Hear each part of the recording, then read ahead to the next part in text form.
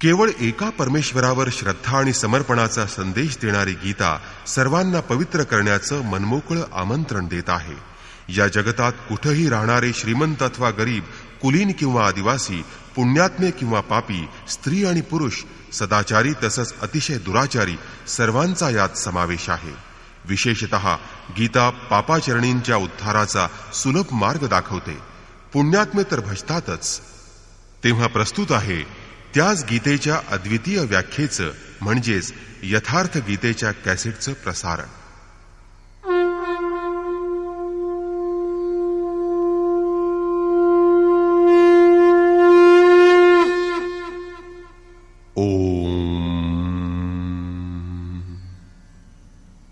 श्री परमात्मने नमः. यथार्थ गीता, श्रीमद् भगवद गीता, अथ द्वितीयोऽध्यायः. अध्याय दुसरा. गीतेतील पहिला अध्याय म्हणजे गीतेचं जणू प्रवेशद्वार आहे. जिथं प्रारंभी साधकाला ज्या शंका कुशंका निर्माण होतात, त्याची जी गोंधळलेली स्थिती निर्माण होते, त्या बेचैन करणाऱ्या अनुभवांचं चित्रण इथं आहे. रणभूमीवर सर्व कौरव पांडव लढणारे होते, परंतु फक्त अर्जुनाच्या मनातच वितर्क उभा राहिला. कारण अर्जुन म्हणजे दयाशीलतेचं प्रतीक आहे. आवडत्या गोष्टींची आसक्ती किंवा प्रेमच क्षेत्र आणि क्षेत्रज्ञ यांच्यातील संघर्षाला प्रेरित करीत असतं. अनुराग किंवा दयाशीलता ही त्याची पहिली पायरी असते. पूज्य महाराजजी म्हणत, आश्रमात राहणाऱ्या सद्गृहस्थाला जेव्हा ग्लानी यायला सुरुवात होते, जेव्हा अश्रुपात होतो, जेव्हा त्याचा कंठ दाटून येतो, तेव्हा समजावं की आता ईश्वराच्या भजन पूजनाला खरी सुरुवात झाली आहे. तेव्हा तात्पर्य असं की दयाशीलतेमध्ये सर्व काही समाविष्ट असतं. त्यातच धर्म, नियम, सत्संग आणि भाव सर्व काही विद्यमान असतं. दयाशीलतेच्या पहिल्या टप्प्यात कौटुंबिक प्रेम हे अडसर रूप ठरत असतं. सुरुवातीला सर्वांना असं वाटत असतं की आपण परमश्रेष्ठ सत्याची प्राप्ती करून घ्यावी, परंतु हे परिपूर्ण सत्य प्राप्त करण्यासाठी कौटुंबिक संबंधांचा, प्रेमाचा त्याग करावा लागेल. हे जेव्हा मनुष्याला समजतं, तेव्हा तो हताश होतो आणि मग तो आधीपासून काही धर्म कर्म म्हणून करत होता त्यात संतोष मानतो. आणि मग आपल्या विचाराच्या पुष्टीसाठी तो प्रचलित रूढींचा पुरावा सादर करतो. जसं अर्जुनानं म्हटलं की कुलधर्म सनातन आहे. युद्धामुळे या सनातन धर्माचा लोप होईल, कुलक्षय होईल, स्वैराचार वाढेल. अर्थात हे अर्जुनाचे खरे विचार होते असं म्हणता येणार नाही. तर सद्गुरूच्या सान्निध्यात येण्यापूर्वी अवलंबिलेली ती एक कुरीत होती. तो एक खोटा आचार होता. अशा या गैरआचाराच्या जाळ्यात फसल्यामुळेच मनुष्य नानाविध धर्म, अनेक संप्रदाय, लहान मोठे गट आणि असंख्य जाती निर्माण करीत असतो. कोणी नाक दाबत असतं, कोणी कान कापत असतं, कोणाला स्पर्श केल्यानं कोणाचा धर्म नष्ट होत असतो, तर कोणाचं अन्न भक्षण केल्यानं कोणाचा धर्म नष्ट होत असतो. यामध्ये दोष कोणाचा? कोणत्या जातीत जन्म घेतलेल्या लोकांचा? त्यांच्यामुळं जाती धर्म बुडतो का? नाही, हे धादांत खोटं आहे. दोष भ्रम निर्माण करणाऱ्यांचा आहे. धर्माच्या नावाखाली आम्ही गैरचालींचे, गैररूढींचे शिकार बनत असतो. त्यामुळं दोष आमचा आहे. महात्मा बुद्धाच्या वेळी केशकंबल नावाचा एक संप्रदाय होता. या संप्रदायात केस वाढवून त्यांचा घोंगडीसारखा उपयोग करणं म्हणजे पूर्णत्व प्राप्त होतं असं समजलं जात असे. तेव्हा कोणी गोव्रतिक म्हणजे गायीप्रमाणे राहणारा असे, कोणी कुक्कुरव्रतिक म्हणजे कुत्र्याप्रमाणे स्वतःचं खाणं, पिणं आणि फिरणं ठेवणारा असे. ते आपल्या या व्रताला किंवा वर्तनाला धर्म मानत, पण ब्रह्मविद्येशी अशा या रूढींचा काहीही संबंध नसतो. संप्रदाय आणि अशा खोट्या रूढी पूर्वीही होत्या, आजही आहेत. कृष्णाच्या काळात अशाच प्रकारचे संप्रदाय होते, वाईट रूढी होत्या. त्यातल्याच एका गैररूढीचा अर्जुन शिकार बनला होता आणि म्हणून तो म्हणाला की युद्धामुळं एक म्हणजे सनातन धर्म नष्ट होईल, दुसरं त्यामुळे वर्णसंकर निर्माण होईल, 3 पिंडोदकादी क्रिया लुप्त होतील आणि चौथी गोष्ट म्हणजे आमच्या हातून कुलक्षय झाला तर ते एक महापाप ठरेल आणि तेच पाप करावयास आज आम्ही उद्युक्त झालो आहोत. आणि आता या दुसऱ्या अध्यायात श्रीकृष्णांनी अर्जुनाच्या या भ्रांतिमूलक विचारांना उत्तर दिलं आहे. संजय उवाच.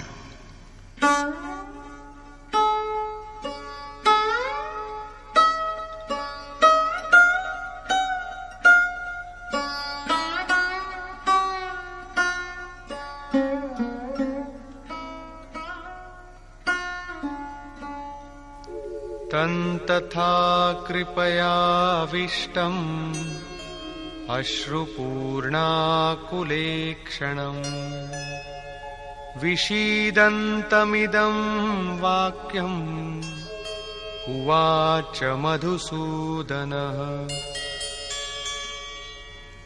करुणेनं व्याप्त झालेल्या, अतिशय दुःखी झालेल्या आणि ज्याचे डोळे अश्रूंनी भरून आले आहेत अशा त्या अर्जुनाला पाहून मधुसूदन म्हणजे उन्मादाचा किंवा मदाचा नाश करणारे भगवान श्रीकृष्ण म्हणाले, श्री भगवान वाच.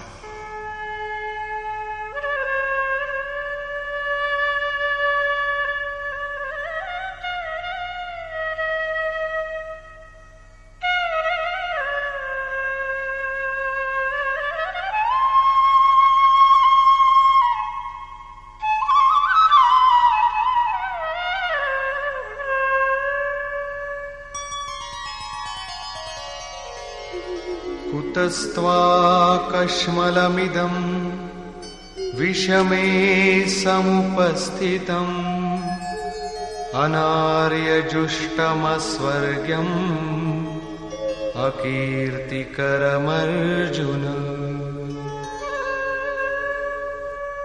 अर्जुना, अरे या विषम अशा स्थळी तुझ्यामध्ये हे अज्ञान कसं निर्माण झालं? इथं विषम स्थळ म्हणजे ज्याच्यासारखं दुसरं कोणतंही स्थळ या पृथ्वी तलावर नाही असं. ज्या स्थळावर लौकिक गोष्टींचा विचार केला जात नाही, पारलौकिक हेच ज्याचं लक्ष आहे, अशा निर्विवाद ठिकाणी हे अज्ञान तुझ्या ठिकाणी कुठून निर्माण झालं? तुम्ही म्हणाल, सनातन धर्माच्या रक्षणासाठी कटिबद्ध असणाऱ्या अर्जुनाच्या ठिकाणी अज्ञान कुठून असणार? सनातन धर्माच्या रक्षणासाठी अत्यंत तत्पर राहणं किंवा प्राणांचीही तमा न बाळगणं हे काय अज्ञानाचं द्योतक आहे? यावर भगवान श्रीकृष्ण उत्तर देतात, हो, ते अज्ञानच आहे. कारण अशा प्रकारचं आचरण आजपर्यंत कोणत्याही महानुभावानं केलेलं नाही. या आचरणानं, या कृतीनं स्वर्गही मिळणार नाही आणि कीर्तीही मिळणार नाही. जो सन्मार्ग सोडित नाही, जो सन्मार्गावर दृढपणे उभा आहे, त्यालाच श्रेष्ठ समजलं जातं. आपल्या कुटुंबासाठी सर्वस्वाचा त्याग करणं, मरायला सिद्ध होणं, हे जर अज्ञान नसतं तर अनेक महापुरुष त्याच मार्गाने गेले असते.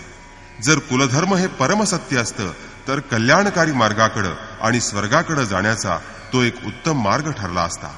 पण तो तसा ठरला नाही. या मार्गाच्या आचरणानं कीर्तीही प्राप्त होत नाही. जेव्हा मीरा भगवंताचं भजन करू लागली तेव्हा लोक कहे मीरा भई बावरी, सास कहे कुलनाशिरे. लोकांनी तिची बावरी म्हणून निंदा केली, सासूनं तिला कुलकलंकिनी म्हटलं. परंतु ज्या परिवाराच्या आणि कुळाच्या मर्यादांसाठी मीराची सासू व्याकुळ झाली होती, त्या सासूला आज जग जाणत नाही. तिला विसरून गेले आहेत. पण मीराबाईला आज अखिल विश्व जाणत आहे. अशाच प्रकारे इथं अर्जुन आपल्या कुटुंबासाठी व्याकुळ झालेला आहे. मग ज्या कृत्यानं कीर्ती प्राप्त होत नाही, जे कृत्य कल्याणकारक नसतं आणि ज्या कृत्याचं आचरण कोणत्याही महानुभावानं केलेलं नाही, ते कृत्य अज्ञानमूलकच नव्हे का?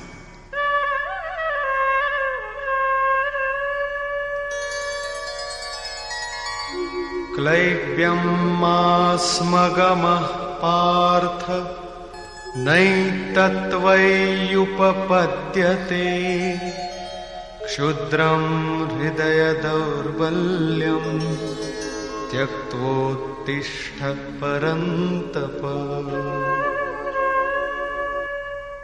अरे अर्जुना, तू असा नामर्द बनू नकोस.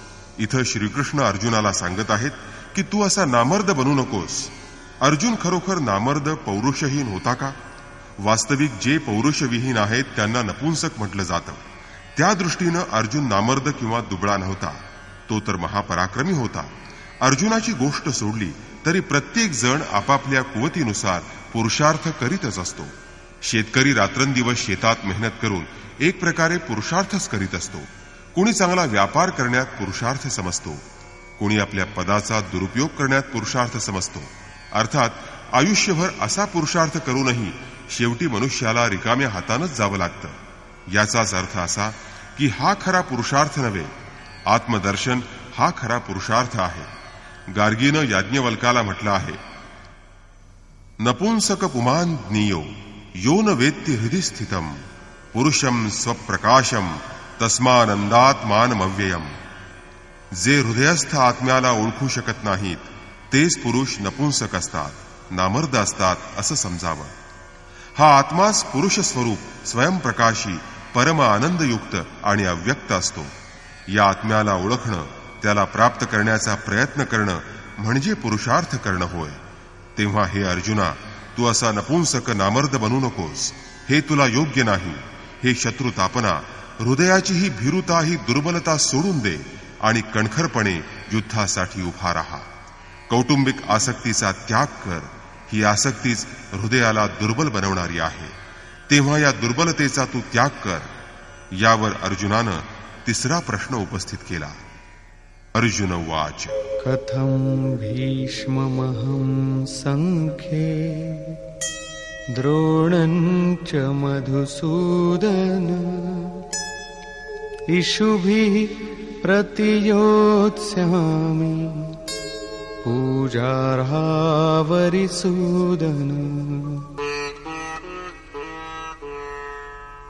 अहंकाराचं दमन करणाऱ्या हे मधुसूदना, जे आम्हाला अत्यंत पूजनीय आहेत अशा पितामह भीष्मांवर आणि गुरु द्रोणाचार्यांवर या युद्धात मी बाणांनी उलट प्रहार कसा करू? हे शत्रुनाशना, मला हे शक्य होणार नाही. द्रोणाचार्य हे द्वैताचं प्रतीक आहेत. आम्ही वेगळे आहोत, परमेश्वर वेगळा आहे. द्वैताची ही जाणीवच परमेश्वर प्राप्तीच्या प्रेरणेचा प्रारंभिक स्रोत आहे आणि हेच तर द्रोणाचार्यांचं गुरुत्व आहे. तर भीष्म हे भ्रमभ्रांतीचं प्रतीक आहेत. जोपर्यंत मनावर या भ्रांतीचा कब्जा असतो तोपर्यंत मुलं, कुटुंब, नातेवाईक हे सर्व आपले वाटतात. या आपुलकीचं, आसक्तीचं माध्यम आहे भ्रम. आणि मग हृदयस्थ आत्मा त्यांनाच पूज्य समजून त्यांच्या मोहात गुरफटतो आणि म्हणू लागतो, हे माझे आजोबा आहेत, हे कुलगुरू आहेत. परंतु जेव्हा साधकाची साधना परिपूर्ण होते तेव्हा गुरुन चेला पुरुष अकेला. न बंधुर्न मित्रम गुरुर्नैव शिष्यः चिदानंद रूपः शिवोहम शिवोहम. जेव्हा चित्त त्या परमानंदात विलीन होतं तेव्हा तिथं ज्ञान देणारा गुरु आणि ग्रहण करणारा शिष्य असा भेदच राहत नाही. हीच सर्वश्रेष्ठ अवस्था असते. गुरुचं गुरुत्व प्राप्त केल्यानंतर गुरुत्व एकरूपच होऊन जातं. कृष्ण अर्जुनाला म्हणतात, अर्जुना, तू माझ्यात निवास करशील म्हणजे जसे श्रीकृष्ण तसाच अर्जुन. अशा प्रकारे परमानंद प्राप्त करणारा महापुरुष बनतो. अशा अवस्थेतच गुरुचाही विलय होऊन जातो. गुरुत्व हृदयात प्रवाहित होऊन जातं. इथं अर्जुन गुरुपदाची ढाल बनवून या संघर्षातून परावृत्त होऊ इच्छित आहे आणि म्हणून तो म्हणतो,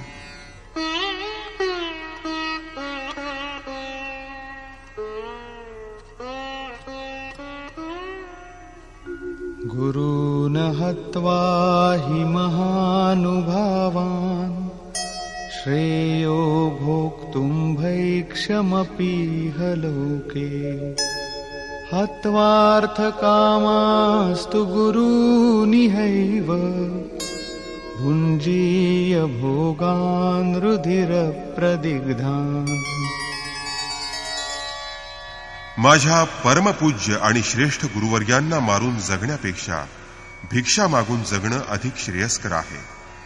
इथं भिक्षा याचा अर्थ उदरभरणासाठी भिक्षा मागणं असा नाही, परंतु सज्जनांची, सत्पुरुषांची सेवा करून त्यांच्याकडून अक्षय्य सुखाची, कल्याणाची याचना करणं असा त्याचा अर्थ आहे. अन्नम ब्रह्मेति व्यजानात. अन्न म्हणजे एकमात्र परमात्मा आहे. त्याची प्राप्ती करून आत्मा नेहमीसाठी तृप्त होत असतो. कधीही तो अतृप्त राहत नाही. महात्म्यांची, महापुरुषांची सेवा करून आणि त्यांच्याकडून कल्याण प्राप्तीची याचना करून त्याद्वारे हळूहळू ब्रह्मामृताची प्राप्ती तर व्हावी आणि कुटुंबाचाही त्याग करावा लागू नये, ही अर्जुनाच्या भिक्षांनाची इच्छा आहे. या जगात असेच लोक जास्त असतात.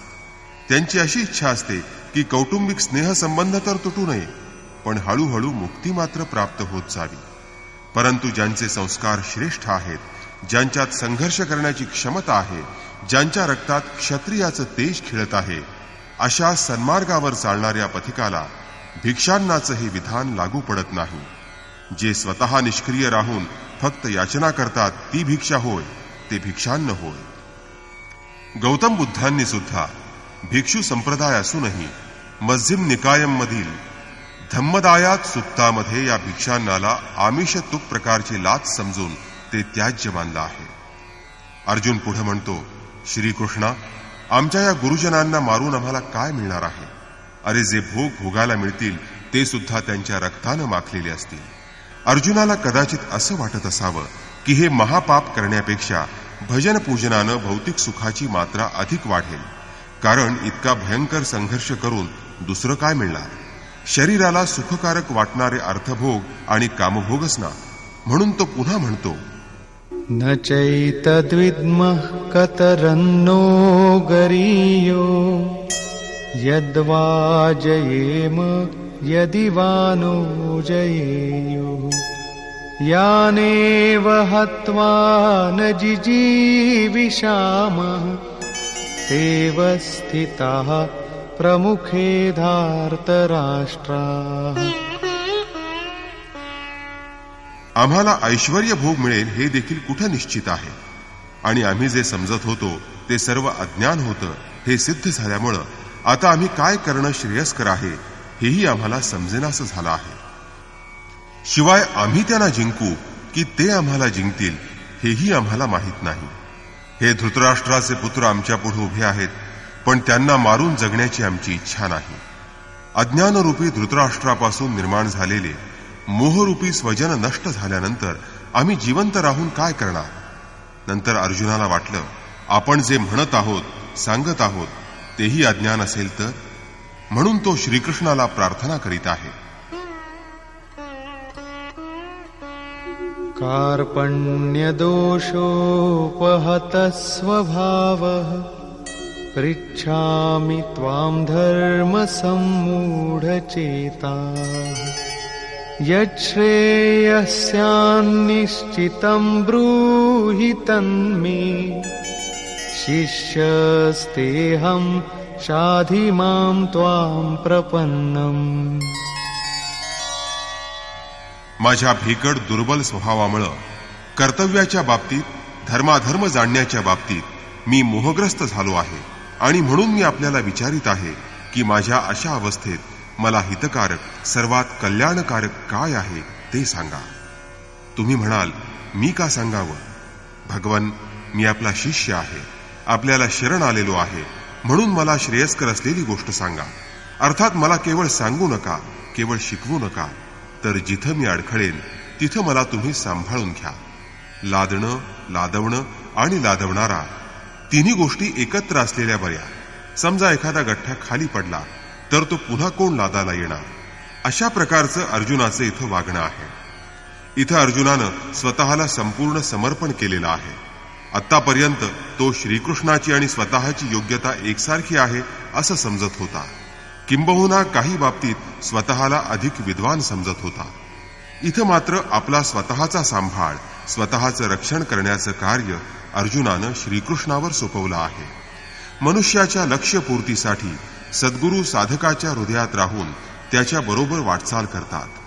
जर तसे ते त्याच्याबरोबर राहिले नाहीत तर मनुष्य हा भवसागर पार करू शकत नाही. ज्याप्रमाणे उपवर कन्येला संयमाचं शिक्षण देत तिचा विवाह होईपर्यंत तिचे कुटुंबीय तिचं रक्षण करतात, त्याच प्रकारे सद्गुरू शिष्याच्या अंतरात्मारूपी रथाचे सारथी बनून संसाररूपी घाटातून त्याला बाहेर काढून इप्सित स्थळी त्याला पोहोचवतात. इथं अर्जुन धर्माधर्म जाणण्यास असमर्थ झालेला आहे, म्हणून तो श्रीकृष्णाला म्हणत आहे, भगवन, आणखीन एक गोष्ट मला समजावून सांगा. नहि प्रपश्यामि ममापनुद्यात् यच्छोकमुच्छोषणमिन्द्रियाणाम् अवाप्य भूमावसपत्नमृद्धम् राज्यं सुराणामपि चाधिपत्यम्. पृथ्वीवरील निष्कंटक आणि धनधान्यानं संपन्न असं राज्य किंवा स्वर्गातील सर्व देवतांवर अधिपत्य गाजवणारं असं इंद्रपद जरी मला मिळालं तरी मला त्याचा काही उपयोग होणार नाही. कारण माझ्या इंद्रियांना शोषून टाकणारा हा शोक मला नाहीसा करता येणार नाही.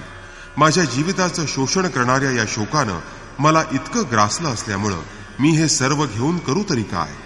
जर माझ्या वाट्याला असा हा शोकच येणार असेल तर भगवन मला क्षमा कर. अर्जुनाला वाटलं आपण असं म्हटल्यानंतर श्रीकृष्ण आपल्याला युद्ध करायला सांगणार नाहीत. संजय उवाच.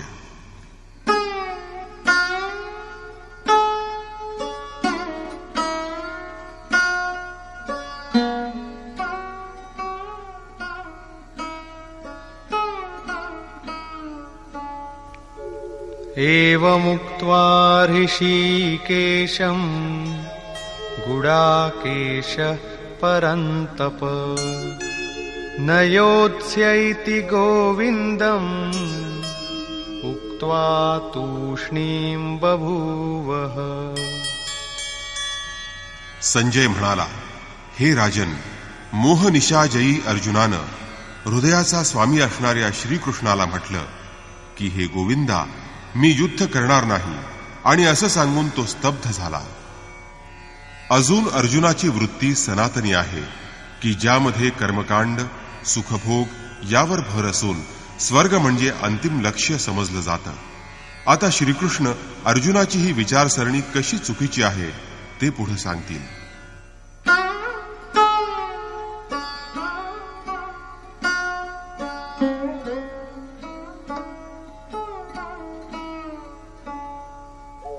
तमुवाच ऋषिकेशः प्रहसन्निव भारत सेनयोरुभयोर्मध्ये विषीदन्तमिदं वचः.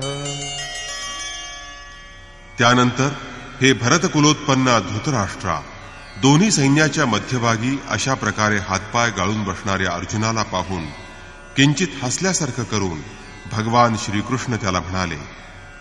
श्री भगवान वाच. अशोचानन्वशोचस्त्वं प्रज्ञावादांश्च भाषसे गतासून गतासूंश्च नानुशोचन्ति पंडिताः. अरे अर्जुना, तू ज्यांचा शोक करणं योग्य नाही त्यांचा तू शोक करीत आहेस आणि वर पांडित्याच्या पोकळ गोष्टी करीत आहेस. जे ज्ञानी आहेत, जे खरे पंडित आहेत, ते जिवंत असलेल्यांबद्दल किंवा मेलेल्यांबद्दल शोक करीत नाहीत. तू पांडित्यपूर्ण गोष्टी खूप करतोस, परंतु तू खरा ज्ञानी नाहीस.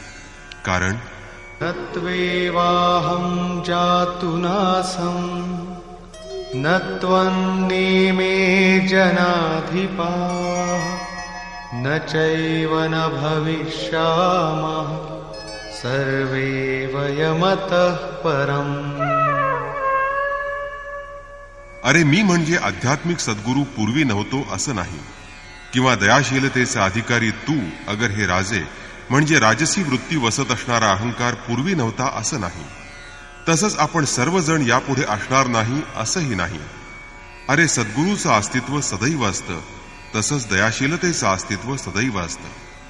इथं योगेश्वर कृष्णानं योगाच्या सनातनत्वावर प्रकाश टाकला आहे आणि सांगितलं आहे की योग भविष्यातही अस्तित्वात असणार आहे. जे मृत्यू पावले आहेत त्यांच्याबद्दल शोक का करू नये त्याचं कारण सांगताना ते म्हणतात.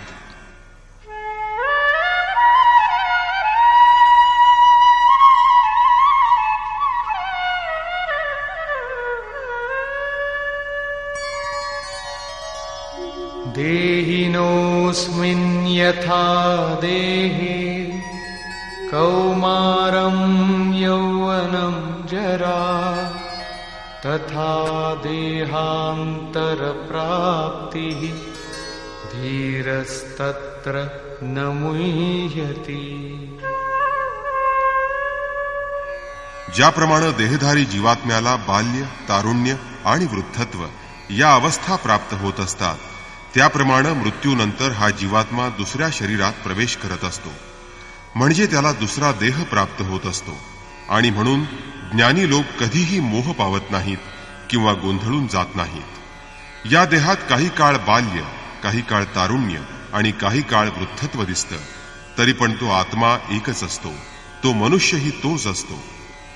त्याप्रमाणे मृत्यूनंतर त्या जीवात्म्याला वेगवेगळे देह प्राप्त होत असतात आणि जोपर्यंत परिवर्तनापेक्षा श्रेष्ठ अशी वस्तू किंवा गती मिळत नाही तोपर्यंत जीवात्म्याचं हे परिवर्तन सुरूच असतं.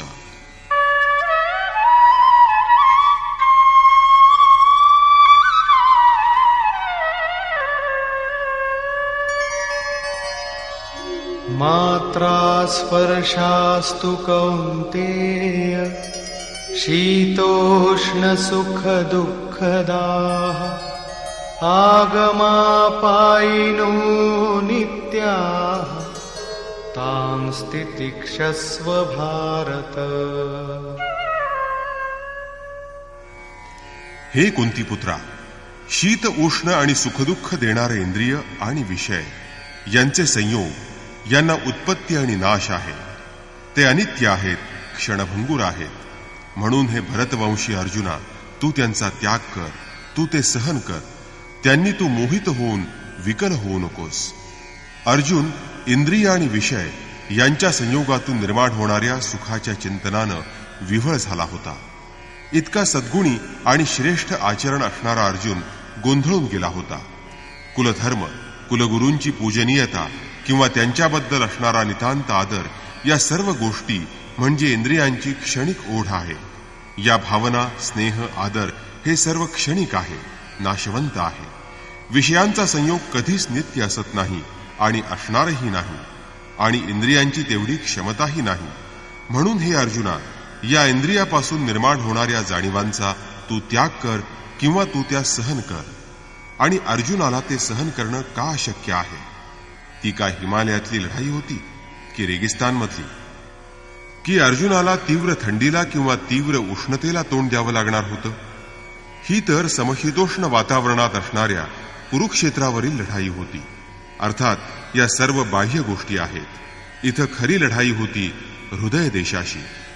तो हा संघर्ष आहे, त्याचं इथं चित्रण आहे. इथं क्षेत्र आणि क्षेत्रज्ञ यामधील संघर्ष आहे.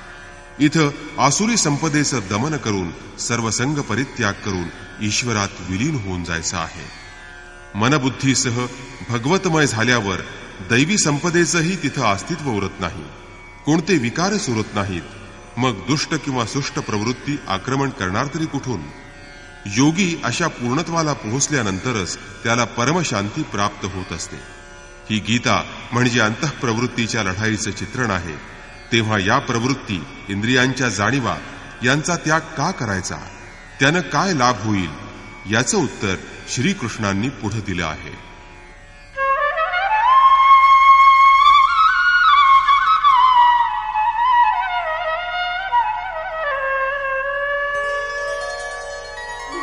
यं हि न व्यथयन्त्येते पुरुषं पुरुषर्षभ समदुःखसुखं धीरं सोमृतत्वाय कल्पते.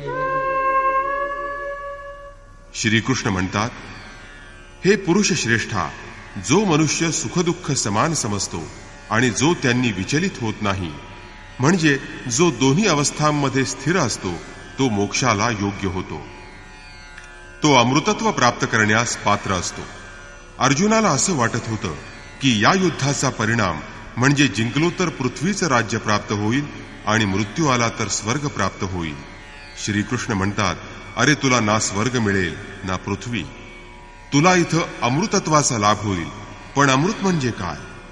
नासतो विद्यते भावो नाभावो विद्यते सतः उभयोरपि दृष्टोऽन्तः त्वनयोस्तत्त्वदर्शिभिः. अर्जुना, जी वस्तू असत असते तिला अस्तित्व नसतं. अरे, अभावाला अस्तित्व नसतं, कारण ती वस्तू अस्तित्वातच नसते. जी वस्तू असतच नाही ती थांबवशील कशी? आणि जी वस्तू सत म्हणजे सत्य असते तिला अस्तित्व असतं आणि तिन्ही कालात ती नाहीशी होत नाही आणि तिला कोणी नष्टही करू शकत नाही. अर्जुन म्हणाला, भगवन, हे आपण सांगत आहात? तेव्हा श्रीकृष्ण म्हणाले, हो, मीच तुला सांगत आहे. आणि माझ्याबरोबर ज्यांनी या दोन्हींच्या स्वरूपाचा अभ्यास केला आहे त्यांनीही हाच निर्णय घेतला आहे. म्हणजे तत्वदर्शी पुरुषांनी जे तत्व सांगितलं होतं तेच श्रीकृष्णांनी इथं पुन्हा सांगितलं आहे. कारण श्रीकृष्णही एक तत्वज्ञानी महापुरुष होते. परमतत्व परमात्म्याचं ज्यांना दर्शन झालं आहे आणि ज्यांनी स्वतःला त्यामध्ये समर्पित करून जे अत्यंत स्थितप्रज्ञ अवस्थेत राहतात त्यांनाच तत्वज्ञानी म्हटलं जातं. या सत आणि असतचं अधिक स्पष्टीकरण करताना श्रीकृष्ण म्हणतात,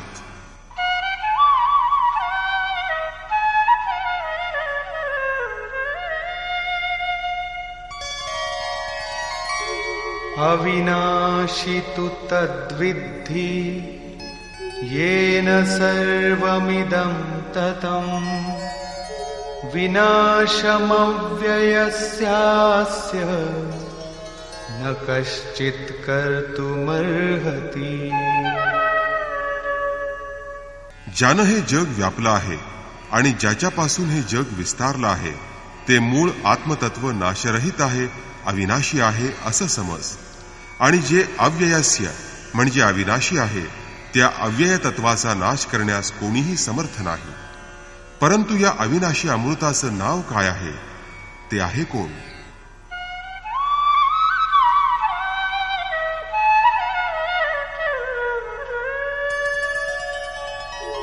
अन्तवन्त इमे देहा नित्यस्योक्ताः शरीरिणः अनाशिनो प्रमेयस्य तस्माद्युध्यस्व भारत.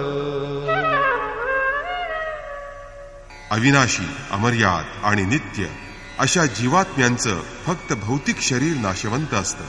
आणि म्हणून हे अर्जुना, तू युद्ध कर. अरे, आत्मा हेच अमृतत्व आहे. आत्मा अविनाशी आहे आणि त्याचा तिन्ही काळात नाश होत नाही. आत्मा सत्य आहे. शरीर मात्र नाशवंत आहे, असत आहे. आणि म्हणून हे शरीर तिन्ही काळात कधीच टिकून राहू शकत नाही. शरीर नाशवंत आहे म्हणून तू युद्ध कर असा श्रीकृष्णांनी आदेश दिलेला आहे. परंतु अर्जुनानं केवळ कौरवांनाच मारावं असं यातून स्पष्ट होत नाही. पांडवांच्या पक्षातही सर्व शरीरधारीच होते. मग पांडवांची शरीरं अविनाशी होती का? मग शरीर जर नश्वर आहे तर श्रीकृष्ण कोणाचं संरक्षण करणार होते? शरीरधारी अर्जुनाचं. जर शरीर नश्वर आहे, त्याला अस्तित्व नाही, त्याचं संरक्षण केलं जात नाही, तर मग अशा शरीराचं रक्षण करायला श्रीकृष्ण तिथं उभे होते. जर असं असेल तर श्रीकृष्णांना अविवेकी म्हटलं पाहिजे. कारण पुढं स्वतः श्रीकृष्णांनीच म्हटलं आहे की जो केवळ शरीरासाठी खातो किंवा शरीर सुखासाठी श्रम करतो तो अविवेकी आणि मूर्ख समजावा. अशा पापी पुरुषाचं जगणं व्यर्थ असतं. मग अर्जुन कोण होता? अर्जुन म्हणजे अनुराग, दयाशीलता. अशा दयाशील प्रेमळ भक्तासाठी परमेश्वर त्याचा सारथी बनून त्याच्या बरोबर राहतो. मित्राप्रमाणे त्याला मार्गदर्शन करतो. म्हणजे इथं अर्जुन म्हणजे शरीर नव्हे. शरीर म्हणजे जीवात्म्याचं आवरण आहे, त्याच्या राहण्याचं घर आहे. आणि त्यात राहणारा तो जीवात्मा, तो दयाशील आहे. भौतिक युद्ध केल्यानं, मारल्यानं किंवा कापल्यानं शरीरांचा अंत होत नाही. हे शरीर संपलं किंवा एका शरीराचा त्याग केला तरी आत्म्याला दुसरं शरीर प्राप्त होत असतं. या संदर्भात श्रीकृष्णांनी म्हटलं आहे की ज्या प्रकारे शरीराला बाल्य, युवा किंवा जरावस्था प्राप्त होत असतील त्या प्रकारे मृत्यूनंतर आत्म्याला वेगवेगळं शरीर प्राप्त होत असतं. जर शरीर कापून टाकलं तर जीवात्मा शरीररूपी नवं वस्त्र बदलत असतो. हे शरीर संस्कारांचं आश्रित असतं आणि संस्कार मनावर अवलंबून असतात. मन एव मनुष्याणाम कारणम बंधमोक्षयोः. मनाचं नियमन करणं, ते अचल किंवा स्थिर राहणं किंवा ते अंतिम संस्कारात विलीन होणं ही सर्व एकच क्रिया आहे. संस्कारांची मालिका तुटणं म्हणजेच शरीराचा अंत होणं होय. तिला तोडण्यासाठी आराधना करणं आवश्यक असतं. तिलाच श्रीकृष्णांनी कर्म किंवा निष्काम कर्मयोग असं म्हटलं आहे. श्रीकृष्णानं प्रत्येक वेळी युद्धासाठी प्रेरित केलं आहे, पण भौतिक युद्ध किंवा हिंसा यांचं समर्थन करणारा एकही श्लोक नाही. कारण हे युद्ध आहे ते सजातीय आणि विजातीय अर्थात सुष्ट आणि दुष्ट प्रवृत्तींचं, आणि ते अंतरंगात आहे. य एनं वेत्ति हन्तारम् यश्चैनं मन्यते हतम् उभौ तौ न विजानीतो नायं हन्ति न हन्यते. ज्यांना असं वाटतं की जीवात्मा हा मारणारा आहे किंवा मारला जाणार आहे, त्या दोघांनाही काही समजत नाही. कारण हा आत्मा कोणाला मारितही नाही आणि कोणाकडून मारलाही जात नाही.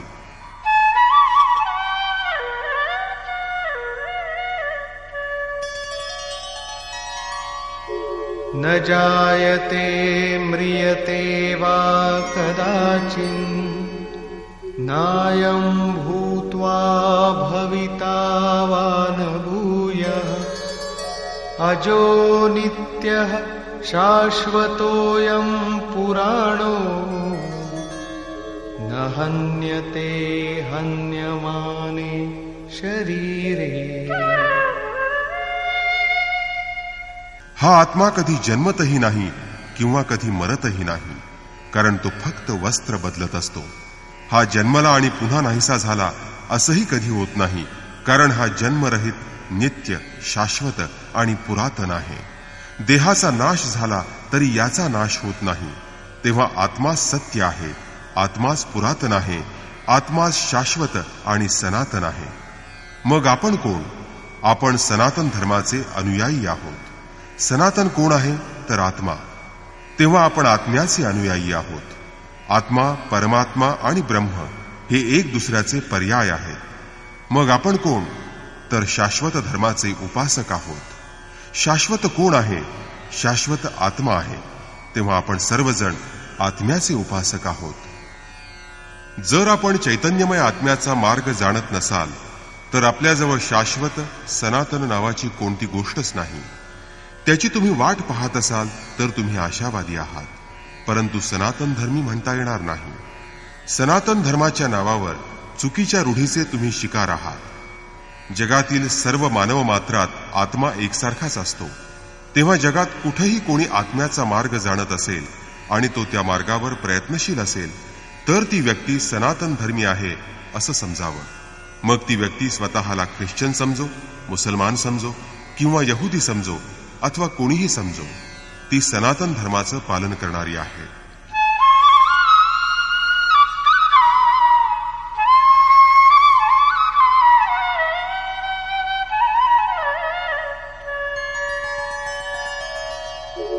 वेदाविनाशिनं नित्यं य एनमजमव्ययम्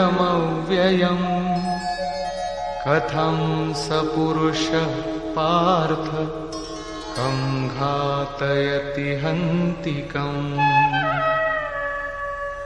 पार्थिव शरीराला रथ बनवून ब्रह्मरूपी लक्ष्यावर अचूक नेम मारणाऱ्या पृथापुत्र अर्जुना, ज्याला आत्मा हा अविनाशी, नित्य, जन्मरहित आणि अक्षय आहे हे समजलं, तो पुरुष मृत्यूचं कारण कसा होईल किंवा स्वतः कुणाला कसा मारील? अविनाशीचा नाश असंभव आहे. अजन्म जन्मतच नाही, म्हणून शरीराचा शोक करू नये.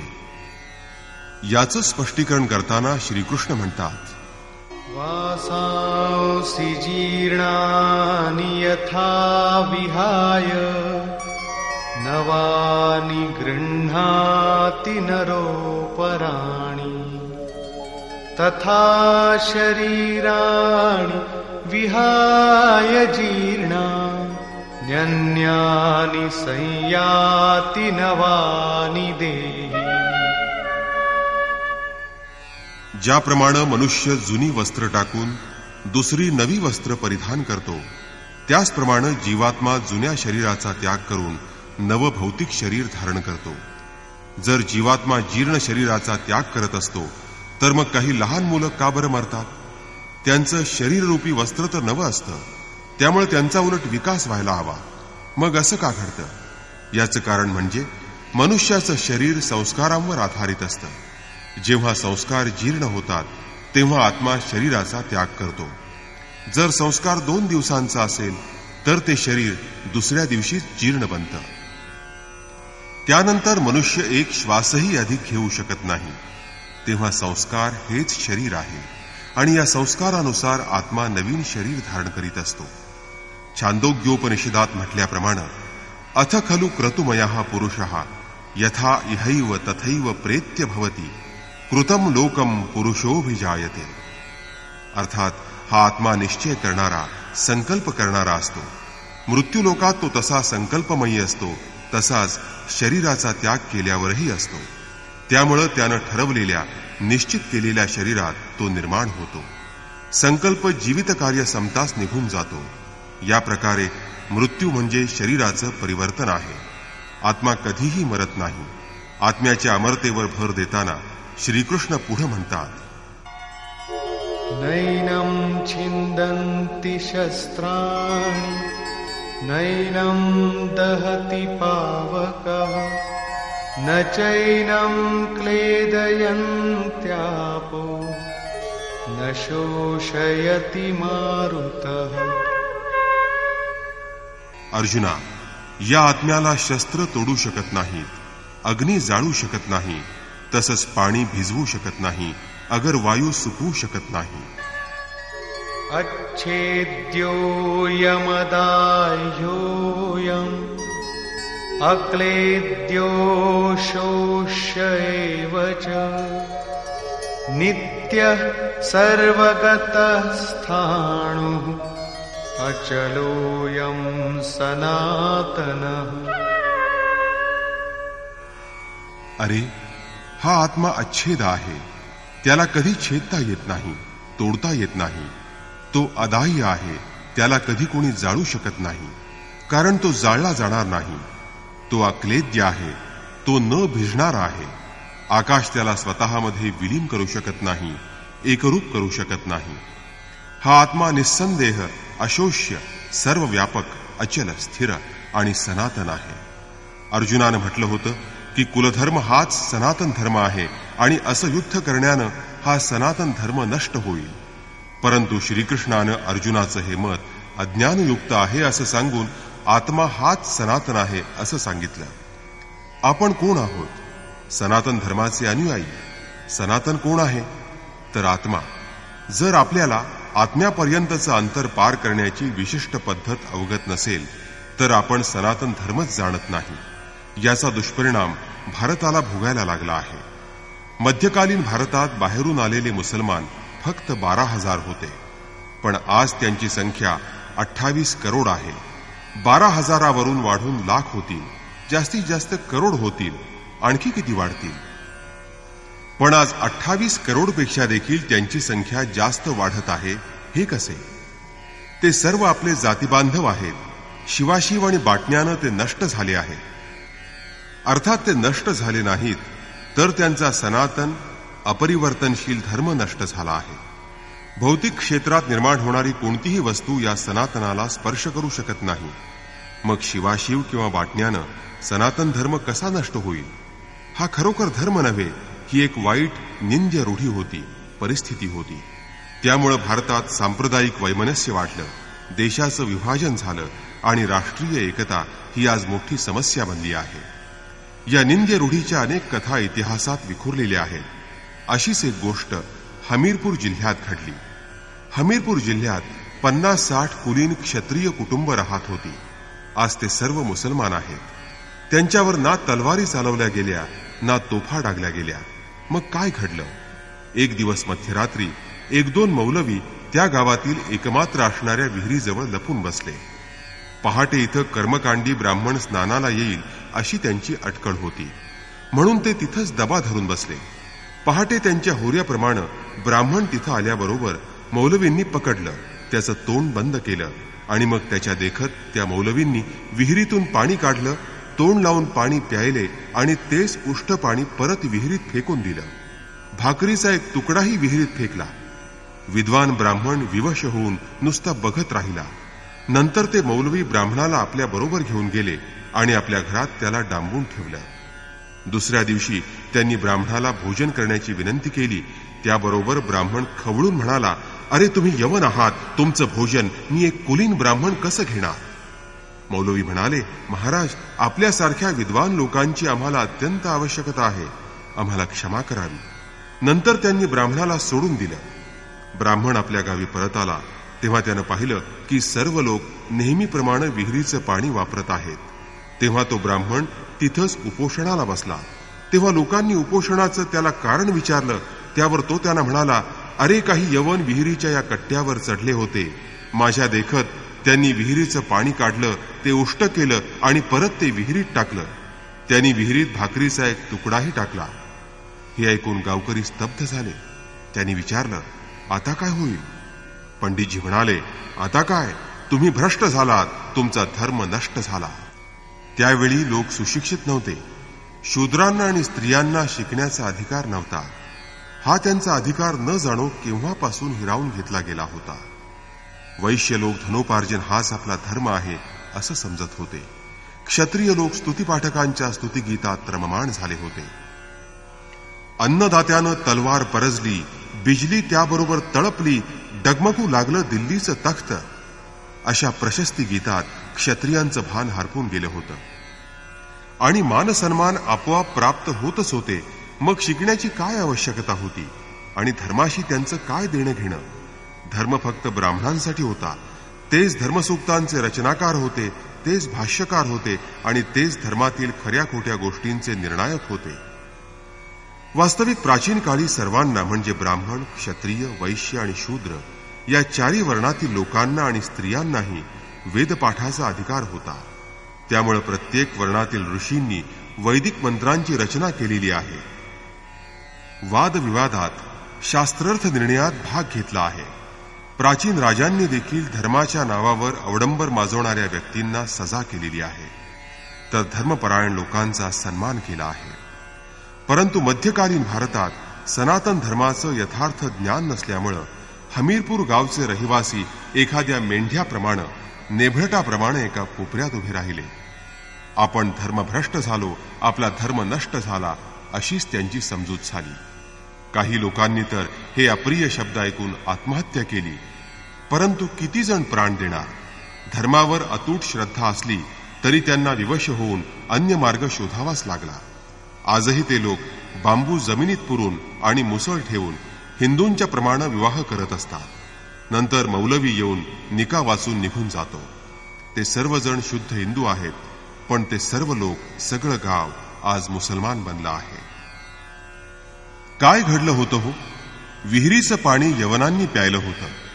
नकळत मुसलमानांनी शिवलेलं खाल्लं गेलं होतं. तेवढ्या कारणासाठी धर्म नष्ट झाला, म्हणजे धर्म लाजाळू बनला. लाजाळू नावाचं एक झाड असतं. आपण त्या झाडाला स्पर्श केला की त्या झाडाची पानं संकुचित होतात आणि हात बाजूला करताच ती पानं पुन्हा पूर्ववत विकसित बनतात. परंतु इथं धर्म जर असा संकुचित झाला की पुन्हा तो कधीच विकसित होऊ शकणार नाही.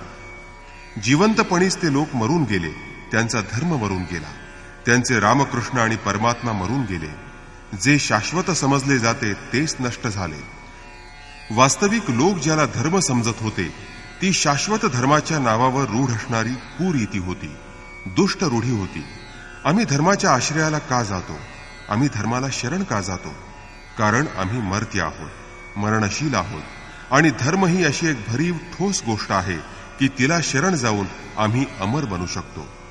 धर्म केवळ स्पर्शानं किंवा बाटण्यानं नष्ट झाला तर तो आमचं रक्षण काय करणार? आम्हाला कुणी मारलं तर आम्ही मरतो आणि इथं हा धर्म फक्त शिवाशिवीनं आणि उष्टखाण्यानं नष्ट होईल. आम्ही तलवारीनं कापले गेलो तर मरणार आणि धर्म फक्त स्पर्शानं नष्ट होईल. कसला हा आमचा धर्म? वाईट रूढी, खराब चाली पद्धती नष्ट होत असतात, सनातन नष्ट होत नसतं. सनातन तर अशी ठोस भरीव वस्तू आहे की जिला शस्त्र तोडू शकत नाही, अग्नी जाळू शकत नाही, पाणी जिला भिजवू शकत नाही आणि खाणं पिणं तर दूर, पण या पृथ्वीवर निर्माण झालेली कोणतीही वस्तू तिला स्पर्शही करू शकत नाही. असं सनातन कसं नष्ट होईल? अशाच काही वाईट रूढी अर्जुनाच्या काळात रूढ होत्या आणि अर्जुन त्यांच्या आहारी गेला होता.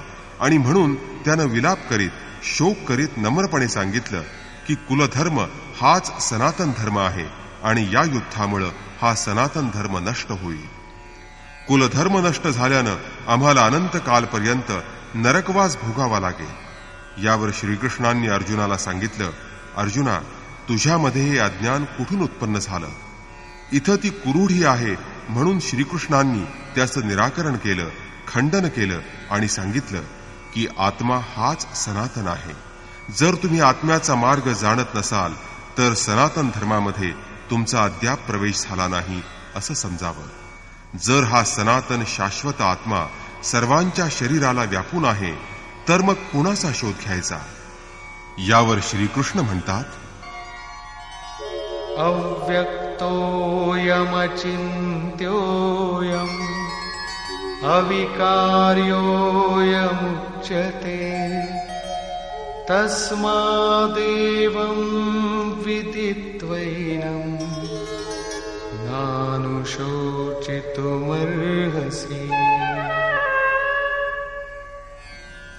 हा आत्मा अव्यक्त आहे, तो इंद्रियांना अगोचर आहे.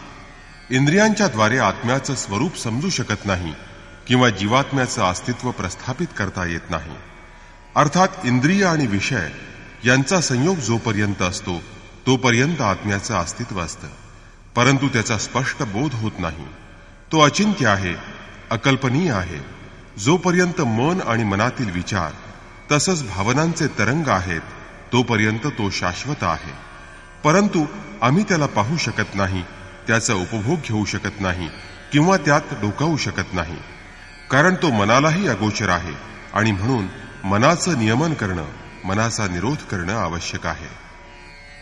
श्रीकृष्णांनी यापूर्वी सांगितलं आहे की असत वस्तूला अस्तित्व नसतं, ती शाश्वत नसते, ती क्षणभंगूर असते आणि जे सत म्हणजे सत्य आहे ते तिन्ही काळात शाश्वत असतं, तिन्ही काळात त्याचा अभाव नसतो. ते सत म्हणजे आत्मा आहे. हा आत्माच अपरिवर्तनशील, शाश्वत, सनातन आणि अव्यक्त आहे, अगोचर आहे. या गुणधर्मांनी युक्त असणाऱ्या आत्म्याला फक्त तत्वदर्शी लोक पाहू शकले, परंतु विद्वान पंडित किंवा वैभव संपन्न असणारा मनुष्य त्याचं स्वरूप पाहू शकला नाही. परंतु तत्वदर्शी लोक मात्र त्याला पाहू शकले आहेत. श्रीकृष्णांनी पुढे सांगितलं आहे की तत्व म्हणजेच परमात्मा होय. मनाच्या निरोध कालात साधक या परमात्म्याचं दर्शन घेऊ शकतो, त्याच्यात प्रवेशही करू शकतो. जेव्हा साधकाला परमात्म्याचा साक्षात्कार होतो तेव्हा स्वतःचा आत्माही ईश्वरीय गुणांनी युक्त असल्याचं त्याला दिसतं. हा आत्मा सत्य, सनातन आणि परिपूर्ण असल्याचं त्याला समजतं. तो अचिंत्य, अकल्पनीय आहे हे तो जाणतो. आत्मा हा असा अचिंत्य, अगोचर आणि अविकारी आहे. तो न बदलणारा आहे.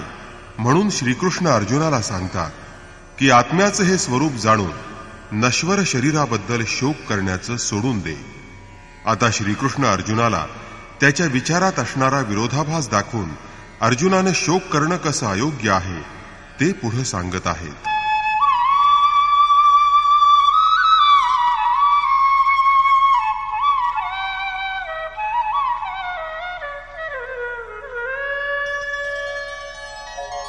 अथ चैनं नित्यजातं नित्यं वा मन्यसे मृतं तथापि त्वं महाबाहो नैवं शोचितुमर्हसि.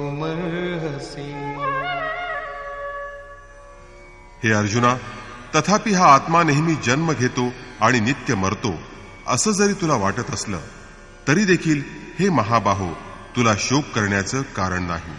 कारण जातस्य हि ध्रुवो मृत्युः ध्रुवं जन्म मृतस्य च तस्मादपरिहार्येऽर्थे न त्वं शोचितुमर्हसि. जो जन्मला आहे त्याचा मृत्यू निश्चित आहे आणि जो मृत्यू पावला आहे त्याला जन्म निश्चित आहे. जन्म मृत्यूचं हे चक्र असंच फिरत राहणार आहे. तेव्हा ज्यावर काही उपाय नाही, जी गोष्ट अटळ आहे त्याचा शोक करणं अयोग्य आहे. असा शोक करणं म्हणजे दुसऱ्या दुःखाला आमंत्रित करण्यासारखं आहे.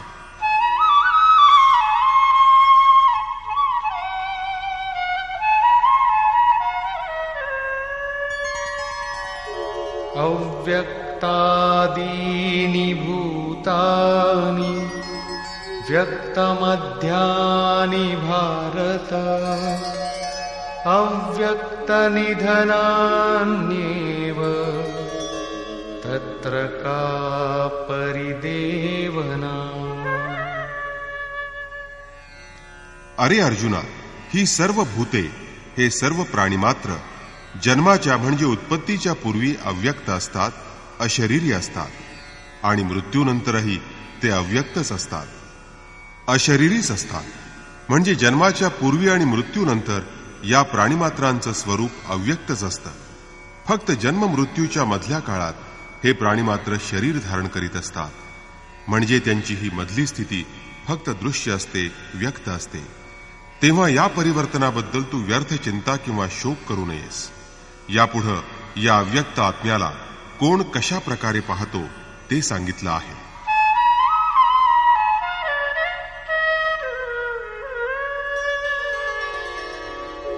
आश्चर्यवत् पश्यति कश्चिदेनम् आश्चर्यवद्वदति तथैव चान्यः आश्चर्यवच्चैनमन्यः शृणोति श्रुत्वाप्येनं वेद न चैव कश्चित्.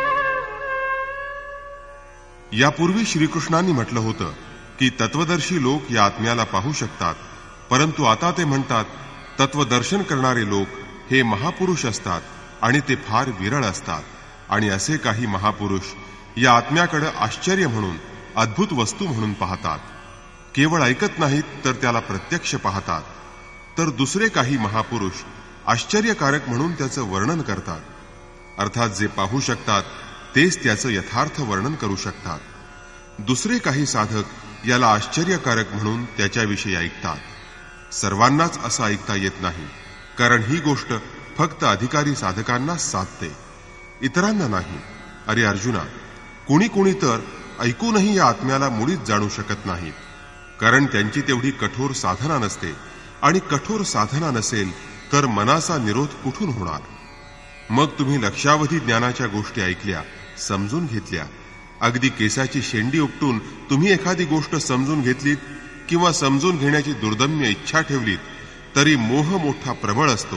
त्यामुळे सर्व ऐकून समजून घेऊनही थोड्या वेळानं तुम्ही तुमच्या सांसारिक उद्योगात मग्न होत असता.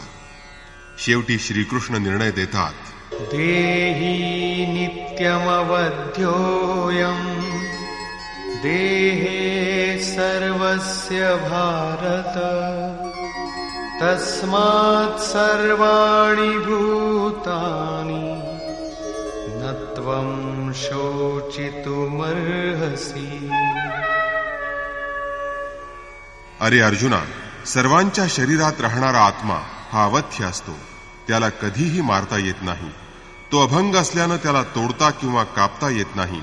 तेव्हा कोणत्याही प्राण्याबद्दल तू शोक करू नकोस. आत्माच सनातन आहे या तथ्याचं, सत्याचं प्रतिपादन करून, त्याच्या महानतेचं वर्णन करून हा प्रश्न आता इथे संपत आहे. आता प्रश्न असा आहे की या सनातन सत्याची प्राप्ती कशी होईल? संपूर्ण गीतेत याच्या प्राप्तीचे दोनच मार्ग सांगितले आहेत. एक निष्काम कर्मयोग आणि दुसरा ज्ञानयोग. दोन्ही मार्गात केलं जाणारं कर्म एकच आहे. त्या कर्माच्या अनिवार्यतेवर भर देत योगेश्वर श्रीकृष्ण पुढं ज्ञानयोगाबद्दल सांगत आहेत.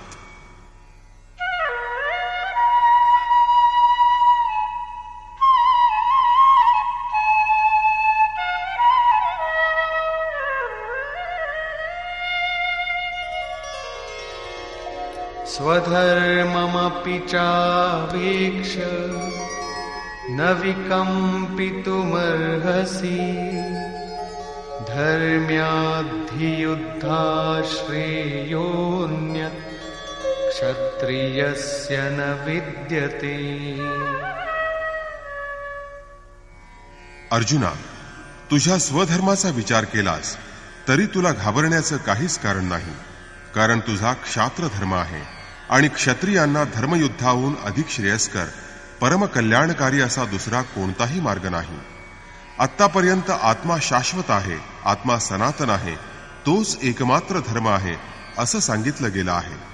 आता प्रश्न असा की तो स्वधर्म कसा? एकमात्र आत्मा म्हणजे धर्म आहे आणि तो तर अचल आहे, स्थिर आहे. मग धर्माचरण म्हणजे काय? आत्म्याकडे जाण्याचा जो मार्ग त्याला आत्मपथ असं म्हटलं जातं आणि या मार्गाकडे जाण्याची, प्रवृत्त होण्याची प्रत्येक व्यक्तीची क्षमता वेगवेगळी असते. मनुष्य स्वभावातून उत्पन्न होणाऱ्या या क्षमतेला स्वधर्म असं म्हटलं गेलं आहे. आत्मपथावर चालणाऱ्या साधकांना त्यांच्या स्वभावाच्या क्षमतेप्रमाणे महापुरुषानं 4 श्रेणीत विभागलं आहे. शूद्र, वैश्य, क्षत्रिय आणि ब्राह्मण या त्या 4 श्रेणी. साधनेच्या प्राथमिक अवस्थेत प्रत्येक साधक शूद्र असतो, म्हणजेच तो अल्पज्ञ असतो. तासनतास भजनाला बसून तो एक 10 मिनिटही स्वतःसाठी प्राप्त करू शकत नाही. तो प्रकृतीचं मायाजाळही भेदू शकत नाही. या अवस्थेमध्ये महापुरुषांची सेवा केल्यास त्याच्या स्वभावात सद्गुणांचा प्रादुर्भाव होतो आणि मग तो वैश्य श्रेणीचा साधक बनतो. आत्मिक संपत्ती हीच स्थिर संपत्ती आहे आणि या अवस्थेत साधक या संपत्तीचा हळूहळू संग्रह करण्यास आणि गोपालन म्हणजे इंद्रियांचं रक्षण करण्यास तो सक्षम बनतो. कामक्रोध इत्यादी विकारांनी इंद्रियांची हिंसा होत असते, तर विवेक वैराग्यानं त्यांचं संरक्षण होत असतं. परंतु प्रकृतीला निर्बीज करण्याची क्षमता त्याच्यात असत नाही. क्रमशः उन्नती करता करता साधकामध्ये 3 गुणांशी प्रतिकार करण्याची क्षमता म्हणजेच क्षत्रियत्व त्याच्यामध्ये निर्माण होतं. या अवस्थेत प्रकृती आणि तिच्या विकारांना नष्ट करण्याची क्षमता साधकामध्ये निर्माण होते आणि म्हणून युद्धाला इथूनच आरंभ होतो. क्रमशः साधना करीत करीत साधक शेवटी ब्राह्मणत्वाची श्रेणी प्राप्त करतो. या अवस्थेत मनोनिग्रह, इंद्रिय दमन, धारावाही चिंतन, सरलता, अनुभव आणि ज्ञानप्राप्ती ही लक्षणं साधकामध्ये प्रकट झालेली दिसून येतात. या प्रकारे साधना करीत करीत साधक शेवटी ब्रह्ममय होऊन जातो की जिथं त्याचं ब्राह्मणत्वही उरत नाही. विदेह नगरीचा राजा जनक याच्या दरबारात महर्षी याज्ञवल्क यांनी चाक्रायण, उबस्ती, कहोल, आरुणी, उद्दालक आणि गार्गी यांच्या प्रश्नांचं समाधान करताना सांगितलं की ज्याला आत्मसाक्षात्कार होतो तोच ब्राह्मण असतो. लोक, परलोक आणि समस्त प्राण्यांच्या अंतरंगात आत्म्याचाच अधिकार चालत असतो. सूर्य, चंद्र, पृथ्वी, जल, वायू, अग्नी, तारांगण, अंतरिक्ष, आकाश एवढंच नव्हे तर प्रत्येक क्षण आत्म्याच्या अधिपत्याखाली आहे. हा तुमचा आत्मा अंतर्यामी, अमृतमय आहे, अमर आहे. तो अक्षर आहे आणि त्याच्याहून भिन्न असणारं सर्व नाशवंत आहे. या मृत्यूलोकात राहणाऱ्या कोणत्याही साधकानं या अक्षर आत्म्याला न जाणता हवन केलं, तप केलं, हजारो वर्षे यज्ञकर्म केलं तरी ते सर्व कर्म व्यर्थ आहे. या अक्षर तत्वाला न जाणता जो कोणी मरतो तो दयनीय आहे, कृपण आहे आणि जो या अक्षराचं ज्ञान प्राप्त करून घेऊन मग मरतो तो ब्राह्मण आहे असं बृहदारण्यकोपनिषदात म्हटलंय. इथं अर्जुन हा क्षत्रिय श्रेणीचा साधक आहे. श्रीकृष्ण म्हणतात, जो क्षत्रिय आहे त्याला युद्धाच्या व्यतिरिक्त दुसरा श्रेयस्कर कल्याणकारी मार्गच नाही. पण क्षत्रिय म्हणजे काय? प्रायः जन्मानं ब्राह्मण, क्षत्रिय, वैश्य, शूद्र असं समजलं जातं. म्हणजे जातीनुसार हे वर्ग पाडले गेले आहेत. यालाच 4 वर्ण असं म्हणतात. परंतु हे बरोबर नव्हे. शास्त्रकारांनी स्वतः क्षत्रिय म्हणजे काय, वर्ण म्हणजे काय हे सांगितलं आहे. त्या ठिकाणी त्यांनी फक्त क्षत्रियाचं नाव घेतलं आहे आणि मग 18व्या अध्यायापर्यंत वर्ण म्हणजे नेमकं काय याचं समाधानकारक उत्तर दिलं आहे.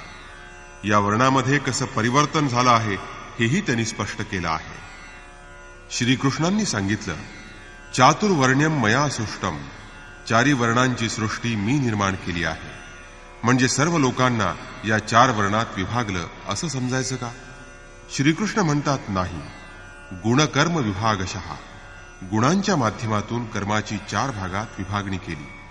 आता ज्या कर्माची विभागणी केली ते कर्म म्हणजे काय ते पाहणं आवश्यक आहे.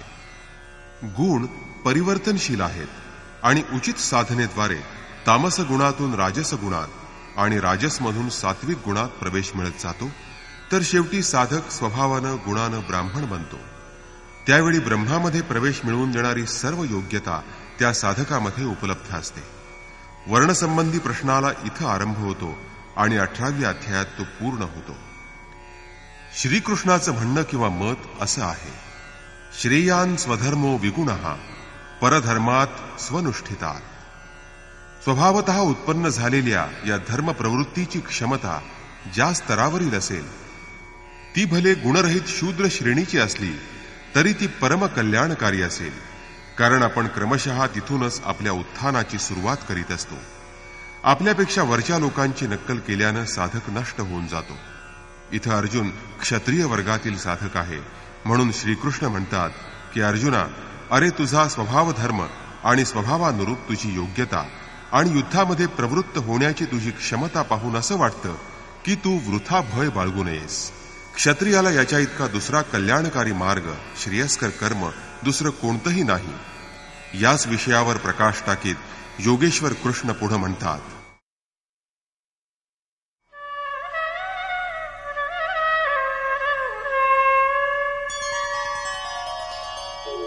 यदृच्छया चोपपन्नम् स्वर्गद्वारमपावृतम् सुखिनः क्षत्रियाः पार्थ लभन्ते युद्धमीदृशम्. पार्थिव शरीराला रथ बनवून अचूक लक्ष्य वेध करणाऱ्या अर्जुना, दैवयोगे आपोआप उघडलं गेलेलं स्वर्गाचं द्वाररूपी हे युद्ध भाग्यवान क्षत्रियांनाच लाभत असतं. क्षत्रिय श्रेणीतील साधकांमध्ये तिन्ही गुणांवर विजय मिळवण्याची क्षमता असते. त्यांच्यामध्ये दैवी संपदा सामावलेली असल्यानं त्यांच्यासाठी स्वर्गाचं द्वार नेहमी उघडलेलं असतं. स्वर्गलोकात भ्रमण करण्याची शक्ती त्यांच्यामध्ये असते. क्षेत्रज्ञाचं हे युद्ध भाग्यवान क्षत्रियांनाच प्राप्त होत असतं, कारण त्यांच्यातच संघर्ष करण्याची शक्ती असते. जगात अनेक लढाया होत असतात. ते सर्व संकुचित होऊन अविवेकानं लढत राहतात. अनेक जाती लढतात, परंतु या सर्व युद्धात जिंकणाऱ्यालाही शाश्वत विजय मिळत नाही. हे कसलं लढणं? हा तर सूड आहे. जो ज्याला जितका दाबण्याचा चिरडण्याचा प्रयत्न करतो, कालांतरानं तो तितकाच दबला जातो. ही कसली लढाई आणि हा कसला विजय? इथं स्वर्गप्राप्तीऐवजी इंद्रियांना पीडा देणारा शोक, दुःख निर्माण होत असतं. शेवटी शरीरही नष्ट होतं. वास्तविक संघर्ष तर क्षेत्र आणि क्षेत्रज्ञामध्ये असतो. आणि एकदा विजय मिळवल्यावर प्रकृतीचं कायमचं नियमन होतं. म्हणजे उत्पत्तीच्या कारणाचा निरोध होतो आणि परमपुरुष परमेश्वराची प्राप्ती होते. हा असा विजय आहे की त्यानंतर पराभव नसतो.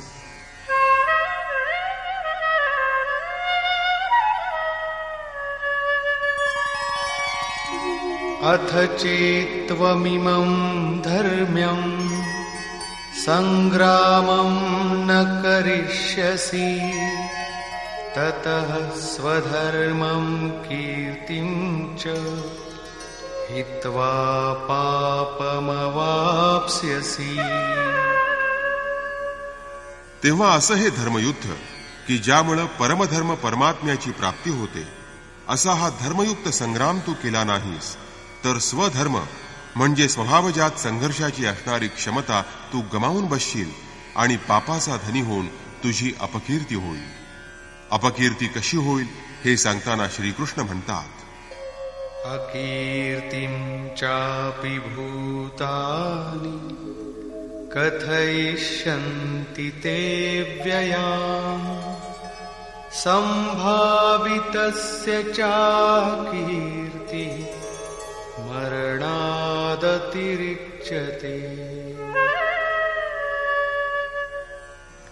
सर्व लोक सतत तुझी अपकीर्ती गात राहतील.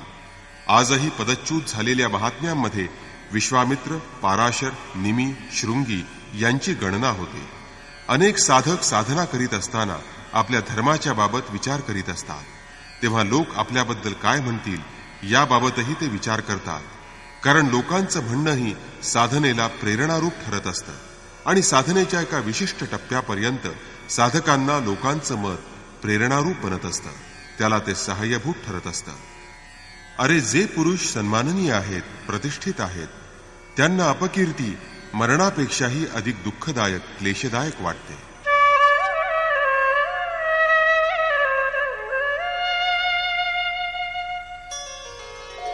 भयाद्रणादुपरतम् मौस्यन्ते त्वां महारथाः येषां च त्वं बहुमतो भूत्वा यास्यसि लाघवम्.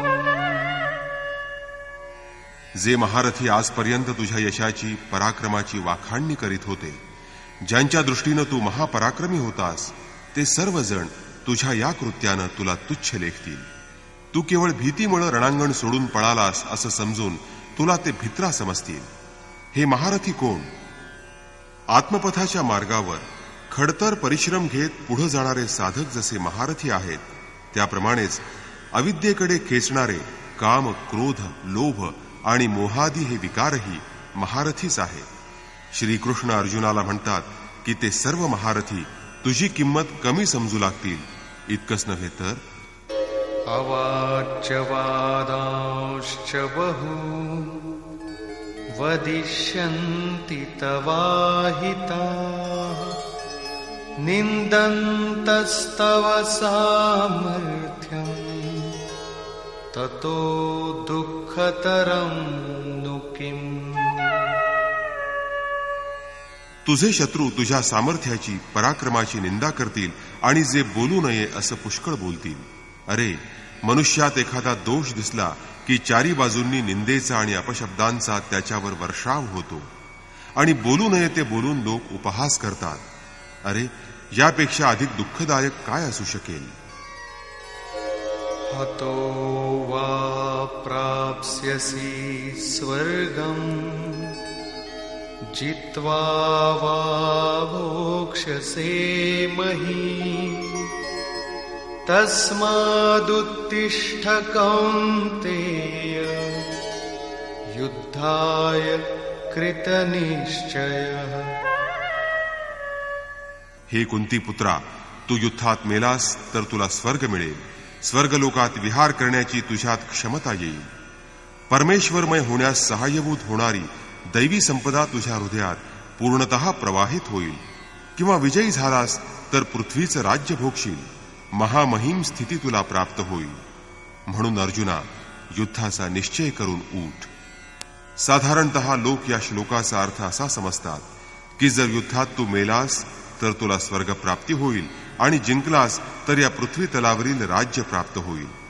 परंतु यापूर्वी अर्जुनानं स्पष्ट सांगितलं आहे, भगवान, केवळ पृथ्वीचंच नव्हे तर त्रैलोक्याचं राज्य मला प्राप्त झालं किंवा देवतांचं स्वामीपद म्हणजे इंद्रपदाची जरी मला प्राप्ती झाली तरी माझ्या इंद्रियांचं शोषण करणारा हा शोक जर नष्ट होणार नसेल तर मला ते काहीही नको.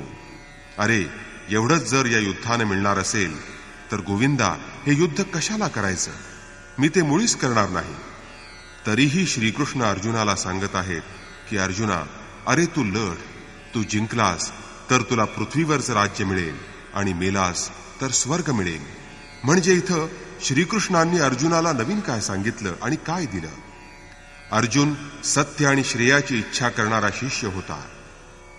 त्याला सद्गुरू श्रीकृष्णांनी सांगितलं की या क्षेत्र आणि क्षेत्रज्ञ यामधील संघर्षात जर शरीराचं आयुष्य, त्याचा अस्तित्व काळ संपलेला असेल आणि त्यापूर्वी तुम्ही तुमचं लक्ष्य प्राप्त करू शकला नाहीत तरी तुम्हाला स्वर्गाची प्राप्ती होईल. म्हणजेच स्वर्गात विहार करण्याची क्षमता तुम्हाला प्राप्त होईल. तुमच्या दैवी संपदा समाविष्ट होईल आणि जर या संघर्षात तुम्ही यशस्वी व्हाल, म्हणजे शरीरासह यशस्वी व्हाल, तर तुम्हाला महिम म्हणजे सर्वात महान ब्रह्म्याच्या महिम्याचा उपभोग घेता येईल. म्हणजेच महामहिम स्थिती तुम्ही प्राप्त करू शकाल.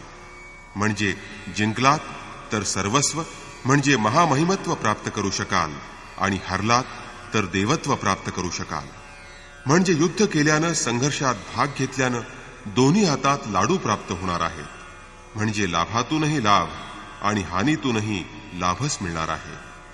यावरच भर देत श्रीकृष्ण पुढे म्हणत आहेत,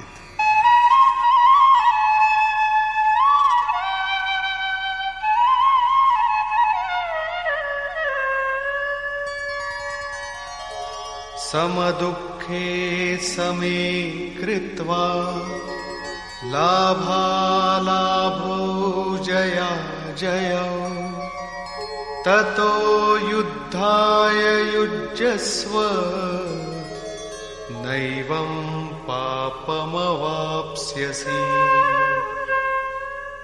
अर्जुना, या प्रकारे सुख दुःख, लाभ हानी आणि जय पराजय हे सारखंच समजून तू युद्धाला तयार हो.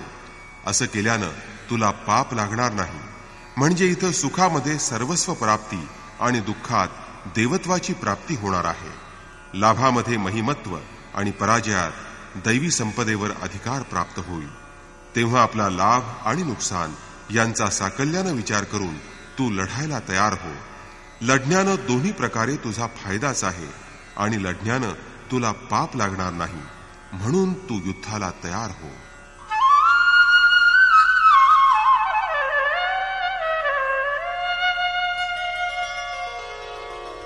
एषा ते विहिता सांख्ये बुद्धिर्योगे त्विमां शृणु बुद्ध्या युक्तो यया पार्थ कर्मबन्धं प्रहास्यसि. हे अर्जुना, तुला इथपर्यंत सांख्य मार्गातलं ज्ञान सांगितलं, ज्ञानयोगातील बुद्धीविषयी सांगितलं. तू म्हणशील कसली बुद्धी, कसलं ज्ञान? तर युद्ध कर हेच. ज्ञानयोग म्हणजे काय? तर आपल्या जीवनाकडे बघून लाभ हानीचा नीट विचार करावा की यात आपण जिंकलो तर महामहिम स्थिती प्राप्त होईल आणि हारलो तर देवत्व मिळेल. म्हणजे दोन्हीकडून लाभ मिळेल आणि युद्ध नाही केलं तर सर्व लोक आपला उपहास करतील. आपण भयानक रणांगणातून पळून गेलो असं समजतील आणि मग आपली अपकीर्ती होईल. अशा प्रकारे आपलं अस्तित्व समोर ठेवून विचार करणं आणि युद्ध करायला तयार होणं हाच ज्ञानयोग आहे. साधारणतः लोकांचा असा गैरसमज असतो की ज्ञानमार्गात कर्म म्हणजे युद्ध करावं लागत नाही. ते म्हणतात की ज्ञानयोगात कर्म असतच नाही. मी तर शुद्ध आहे, मी बुद्ध आहे, मी चैतन्य आहे, अहम ब्रह्मास्मी, गुण गुणातच मिसळतात असं समजून ते स्वस्थ बसून राहतात. योगेश्वर श्रीकृष्णाच्या मते हा ज्ञानयोग नाही.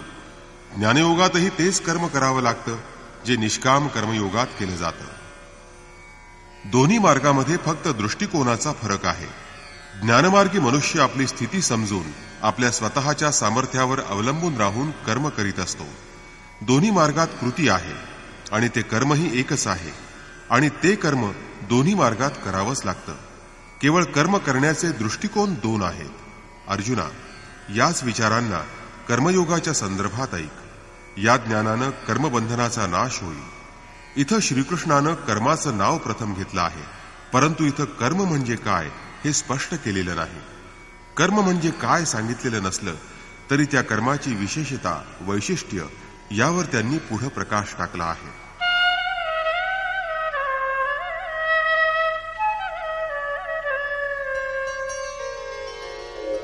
नेहाभिक्रमनाशोऽस्ति प्रत्यवायो न विद्यते स्वल्पमप्यस्य धर्मस्य त्रायते महतो भयात्. या निष्काम कर्मयोगामध्ये आरंभिलेल्या कार्याचा अर्थात बीजाचा नाश होत नाही. यामध्ये निष्काम भावानं कर्म केलेलं असल्यानं मर्यादित कर्मफलाचा दोष इथं उत्पन्न होत नाही. तेव्हा या निष्काम कर्माचं म्हणजेच या कर्मयोगाचं, या धर्माचं अल्प आचरणही जन्म मृत्यूरूपी महान भयापासून रक्षण करतं. तुम्ही हा कर्मयोग समजून घ्या. याप्रमाणे थोडं तरी आचरण करा. बीज रुजवा. अर्जुना, हे बीज कधीच नष्ट पावत नाही. या जड प्रकृतीमध्ये या बीजरूपी सत्याला नष्ट करण्याची क्षमता नसते किंवा ते सत्य पूर्णपणे नष्ट करण्याचं कसलं शस्त्रही तिच्याजवळ नसतं. प्रकृती त्यावर आवरण घालू शकते किंवा थोडी अडवणूक करू शकते, परंतु आरंभिलेल्या कर्माला नष्ट करू शकत नाही. पुढे श्रीकृष्ण म्हणतात की अगदी महाभयंकर पापी सुद्धा या ज्ञानरूपी नौकेनं निस्संदेह तरून जाऊ शकतो. नेमकी हीच गोष्ट इथं सांगितली आहे. ते म्हणतात, हे अर्जुना, निष्काम कर्मयोगाचं बीजारोपण कर. या बीजाचा कधीही नाश होत नाही किंवा यात कर्मयोगानं विपरीत फळरूपी दोषही प्राप्त होत नाही. स्वर्ग रुद्धी सिद्धी तुम्हाला देऊन हा योग तुम्हाला मध्ये सोडून देत नाही, आणि तुम्ही जरी का हा योग मध्ये सोडून दिलात तरी तो तुमचा उद्धारच करतो. या धर्माचं, या निष्काम कर्मयोगाचं अल्पसं आचरण जन्म मृत्यूरूपी महान भयापासून रक्षण करतं. अनेक जन्म संसिद्धस्ततो याति पराम गतिम. हा कर्मयोग अनेक जन्मानंतरही मनुष्याला परमगतीकडेच नेतो. याच संदर्भात श्रीकृष्ण पुढे म्हणतात,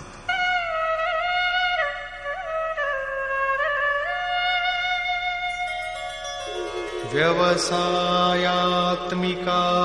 बुद्धि एकेह कुरु नन्दन बहुशाखा ह्यनन्ताश्च बुद्धयो व्यवसायिनाम्. निष्काम कर्मयोगात एकच व्यवसायात्मक म्हणजेच निश्चयात्मक बुद्धी असते आणि निश्चय तसंच परिणामही एकच असतो. यामुळे आत्मिक संपत्तीचा विकास होतो. ही आत्मिक संपदा स्थिर असते. ही आत्मिक संपदा प्रकृतीच्या द्वंद्वामध्ये हळूहळू स्थापित करणं यालाच व्यवसाय किंवा निश्चय म्हणतात. परंतु ज्यांच्याजवळ ही निश्चयात्मक बुद्धी नसते, म्हणजे जे लोक अनेक प्रकारच्या इच्छा ठेवतात, ते लोक भजन पूजन करू शकत नाहीत, असं श्रीकृष्णांचं म्हणणं आहे. कारण त्यांच्या बुद्धीला अनेक प्रकारचे फाटे फुटलेले असतात.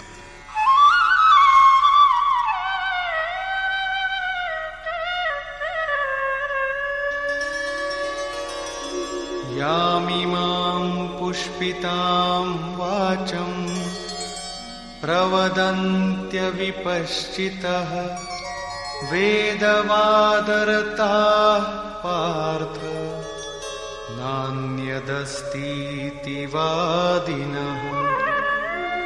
कामात्मानः स्वर्गपरा जन्मकर्मफलप्रदाम् क्रियाविशेषबहुलां भोगैश्वर्यगतिं प्रति.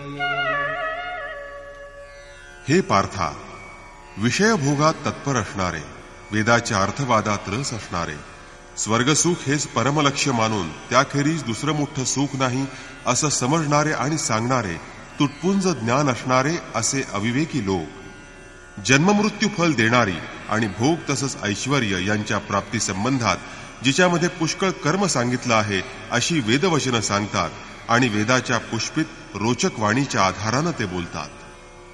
या अविवेकी लोकांची बुद्धी अनंत भेदांनी युक्त असते. त्यामुळे ते कर्मफल सांगणाऱ्या वेदवाक्यांना प्रमाण मानतात, स्वर्गाला श्रेष्ठ समजतात. त्यांची बुद्धी अनंत भेदांनी युक्त असल्यानं ते अनेक कर्मकांडात मग्न असतात.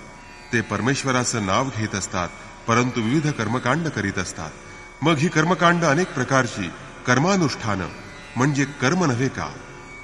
श्रीकृष्ण म्हणतात, नाही, कर्मकांड म्हणजे कर्म नव्हे. मग ती एक निश्चित क्रिया आहे का? यावर त्यांनी इथं काही सांगितलेलं नाही.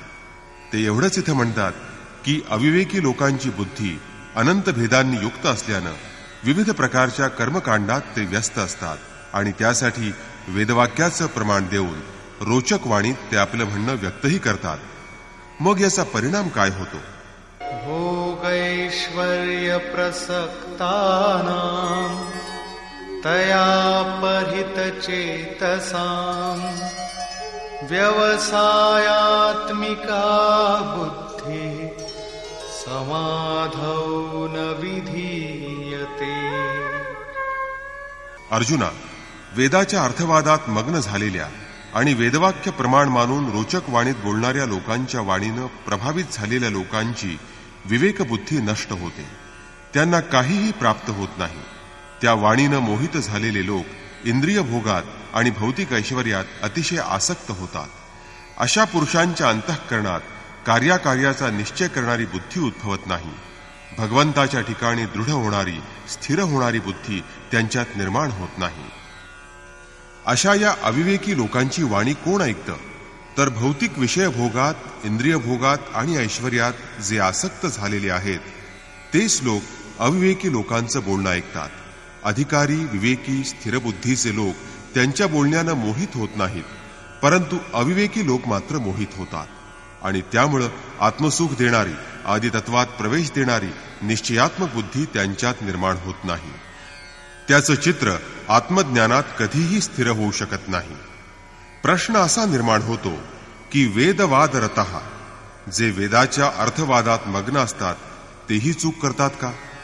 यावर श्रीकृष्ण म्हणतात,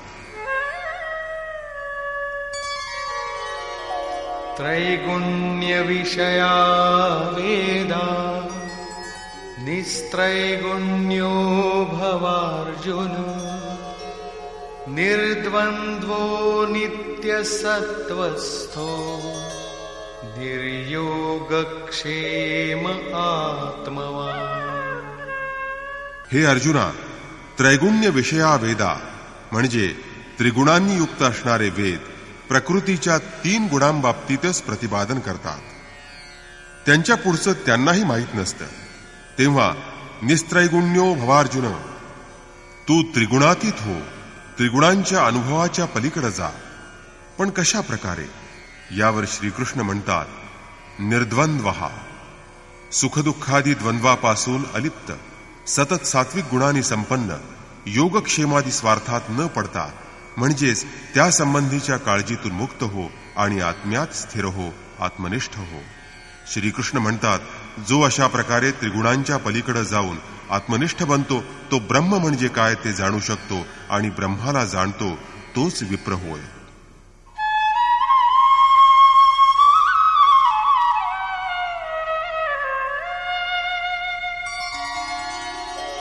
यावानर्थ उदपाने सर्वतः संप्लुतोदके तावान् सर्वेषु वेदेषु ब्राह्मणस्य विजानतः. चोहोकडून परिपूर्ण भरलेलं जलाशय प्राप्त झालेल्या मनुष्याला लहान जलाशयाची जेवढी उपयुक्तता, जेवढं प्रयोजन असेल तेवढंच ब्रह्म जाणणाऱ्या ज्ञानसंपन्न ब्राह्मणाला वेदांचं प्रयोजन असतं. तात्पर्य हेच की जो वेदार्थाचा विचार करून त्यातील इष्ट तेवढंच ग्रहण करतो, म्हणजेच जो वेदांच्या पलीकडे जातो आणि जो ब्रह्माला जाणतो तोच ब्राह्मण होय. तेव्हा हे अर्जुना, तू सुद्धा असा सात्विक गुणांनी संपन्न होऊन वेदांच्या पलीकडे जा आणि ब्राह्मण बन. अर्जुन जन्मानं क्षत्रिय होता आणि इथं श्रीकृष्ण म्हणतात ब्राह्मण बन. हे कसं काय? ब्राह्मण, क्षत्रिय इत्यादी वर्ण म्हणजे मनुष्य स्वभावातील क्षमतेचं, सामर्थ्याचं नाव आहे. हे वर्ण कर्मप्रधान आहेत. ते जन्मानं रूढ होणारी रूढी नव्हे. ज्याला गंगेत डुंबण्याची संधी मिळाली त्याला क्षुद्र जलाशयाचं काय प्रयोजन? त्या प्रकारे ज्यानं ब्रह्माला साक्षात जाणलं आहे त्या आत्मसाक्षात्कारी महापुरुषाला, त्या ब्राह्मणाला वेदांचं तेवढंच महत्व असतं, तेवढंच त्याचं त्यांना प्रयोजन असतं. मात्र त्यांची गरज तर असतेच, कारण मागून येणाऱ्यांना त्यांची गरज असते. आता इथून कर्मयोगाच्या चर्चेला आरंभ होईल. म्हणजे कर्म करताना कोणती दक्षता घेतली पाहिजे याचं यापुढे श्रीकृष्णांनी प्रतिपादन केलं आहे. कर्मण्येवाधिकारस्ते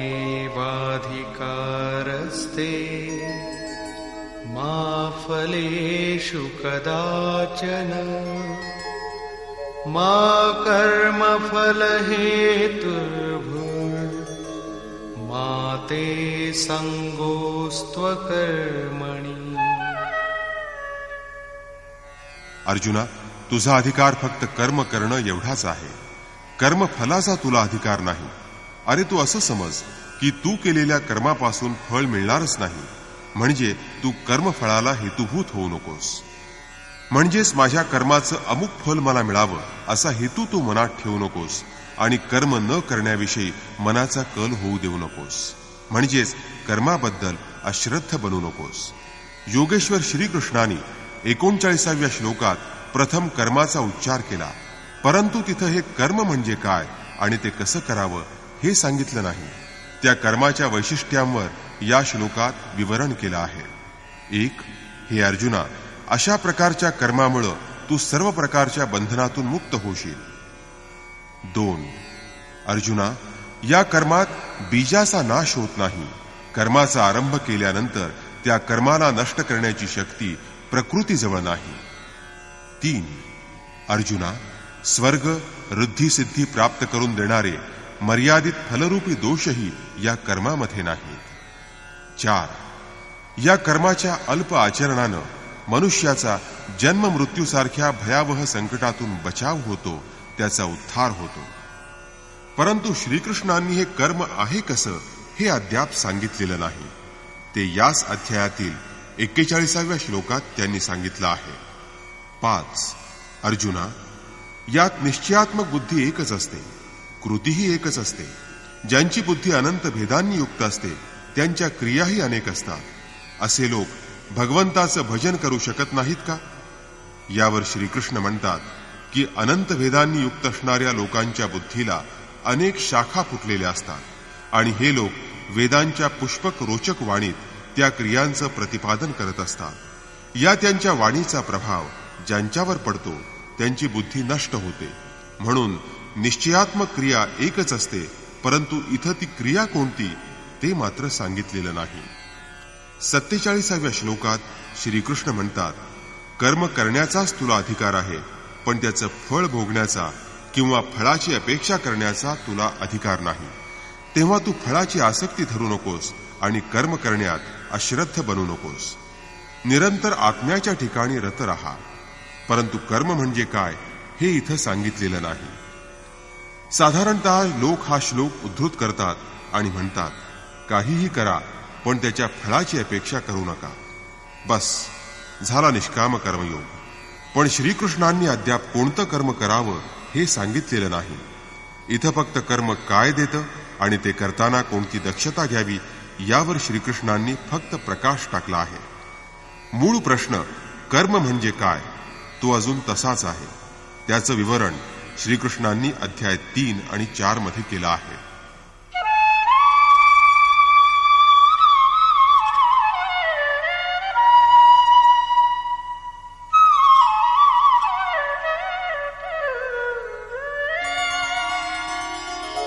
योगस्थः कुरु कर्माणि संगं त्यक्त्वा धनञ्जय सिद्ध्यसिद्ध्योः समो भूत्वा समत्वं योग उच्यते. हे धनंजया, कर्मफलाची आसक्ती सोडून, अभिलाषा सोडून यशापयशाविषयी समतोल बुद्धी ठेवून तू कर्म कर. कोणतं कर्म? तर निष्काम कर्म कर. समत्वम योग उच्यते, म्हणजे मनाच्या या समतोलपणालाच योग असं म्हणतात. ज्या कर्माविषयी मनात विषम भावना नाही त्याला समबुद्धी असं म्हणतात. वृद्धी सिद्धी किंवा कर्माविषयीची आसक्ती मनाचा समतोलपणा बिघडवत असतात. फळाची इच्छा, फळाची अभिलाषा मनात विषमता निर्माण करत असतात. त्यासाठी अर्जुना, फळाची अभिलाषा धरू नकोस, पण कर्म करण्यात अश्रद्धही होऊ नकोस.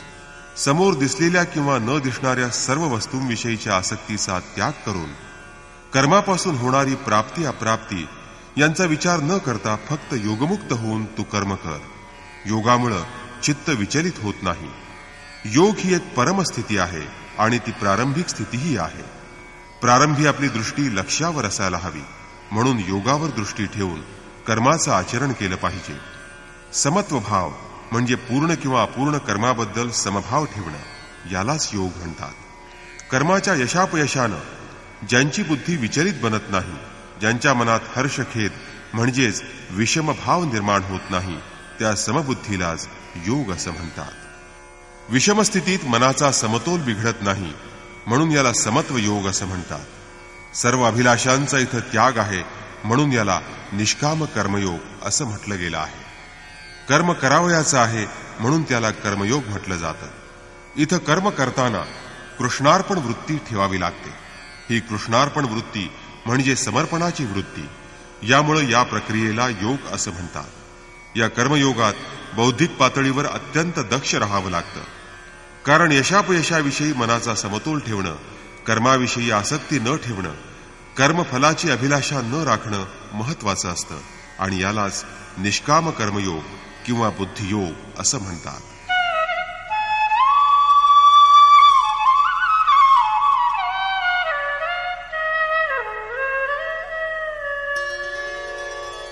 दूरेण ह्यवरं कर्म बुद्धियोगात् धनञ्जय बुद्धौ शरणमन्विच्छ कृपणाः फलहेतवः. हे धनंजया, अवरम कर्म म्हणजे निकृष्ट कर्म. हे निकृष्ट कर्म म्हणजेच आसक्तीयुक्त कर्म. ते बुद्धियोगापासून फार दूर आहे. फलाची अभिलाषा ठेवणारे कृपण असतात. ते आज्ञामध्ये परमात्म्यामध्ये कधीच रत होत नाहीत. तेव्हा समत्व बुद्धियोगाचा आश्रय कर. अरे, इच्छेप्रमाणे फळ मिळालं तरी त्यात कल्याण कुठून असणार? साधकानं तर मोक्षाचीही अभिलाषा ठेवता कामा नये. कारण वासनांपासून मुक्त होणं यालाच तर मोक्ष म्हणतात. फलप्राप्तीच्या चिंतनानं साधकाचा वेळ वृथा वाया जातो आणि फल प्राप्त झाल्यावर त्यामध्येच साधक गुंतून पडतो. त्याची साधना तिथंच समाप्त होते. मग पुढं तो भगवंताचं भजन पूजन काय करणार? तिथूनच तो विचलित होतो, कुमार्गाला लागतो. म्हणून समत्व बुद्धीनं योगाचं आचरण करा. ज्ञानमार्गालाही श्रीकृष्णानं बुद्धियोग म्हटलं होतं आणि सांगितलं होतं की अर्जुना, हा बुद्धियोग तुला ज्ञानयोग सांगताना सांगितला होता आणि इथं निष्काम कर्मयोगालाही बुद्धियोग म्हटलं आहे. वस्तुतः दोन्हीमधील दृष्टिकोन वेगळा आहे. ज्ञानयोगात लाभहानीचा विचार करून त्याची चिकित्सा करून आचरण करावं लागतं. आणि म्हणून हे अर्जुना, तू समत्व बुद्धियोगाचा आश्रय ग्रहण कर. कारण फलाची अभिलाषा ठेवणारे फार कृपण असतात.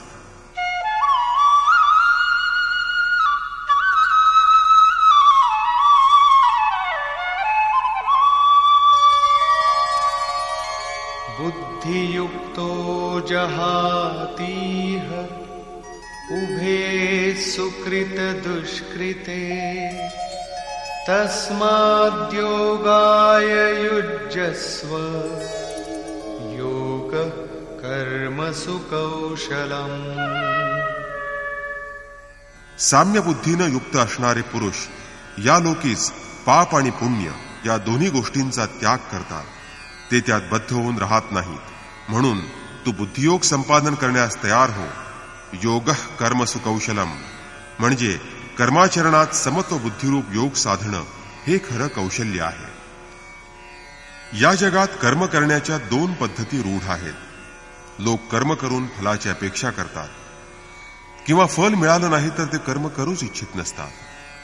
योगेश्वर श्रीकृष्णांनी या प्रकारच्या कर्मांना बद्धकारक समजलं असून आराधनेला ते एकमात्र कर्म समजत आहे. या अध्यायात त्यांनी कर्माचा केवळ उच्चार केला आहे. 3ऱ्या अध्यायातील सुरुवातीच्या श्लोकात त्याची परिभाषा दिली आणि 4थ्या अध्यायात कर्माचं स्वरूप विस्तारानं सांगितलं आहे. प्रस्तुत श्लोकात श्रीकृष्णांनी सांसारिक परंपरेनं युक्त असणारं कर्म बाजूला ठेवून कर्म करण्याची कला सांगताना म्हणतात, तुम्ही अत्यंत श्रद्धायुक्त भावनेनं कर्म करा, परंतु फलाचा मात्र स्वेच्छेनं त्याग करा. मग कर्म कुठं जाईल? कर्म करणाऱ्याचं हे तर कौशल्य आहे. निष्काम साधकाची समग्र शक्ती अशा प्रकारची कर्म करण्यात खर्च होत असते. आराधना करायला शरीराची गरज असते, परंतु केवळ कर्मच करायची काय? ही जिज्ञासा सुद्धा स्वाभाविक आहे. अन्यथा सदैव कर्मच करायचं की त्याचा काही परिणामही असू शकतो. कर्मजं बुद्धियुक्ता हि फलं त्यक्त्वा मनीषिणः जन्मबन्धविनिर्मुक्ताः पदं गच्छन्त्यनामयम्. अरे, बुद्धियोगी असे ज्ञानी पुरुष भौतिक कर्मापासून निर्माण झालेल्या फलाचा त्याग करून जन्म मरणाच्या बंधनातून मुक्त होतात आणि अत्यंत निर्दोष दुःखरहित असं अमृतमय स्थान प्राप्त करतात। अर्जुनाची दृष्टी त्रैलोक्याचं साम्राज्य आणि स्वर्गातील इंद्रपद इथपर्यंतच सीमित होती। या दोन्ही गोष्टी प्राप्त झाल्या तरी तो युद्ध करायला तयार होत नव्हता।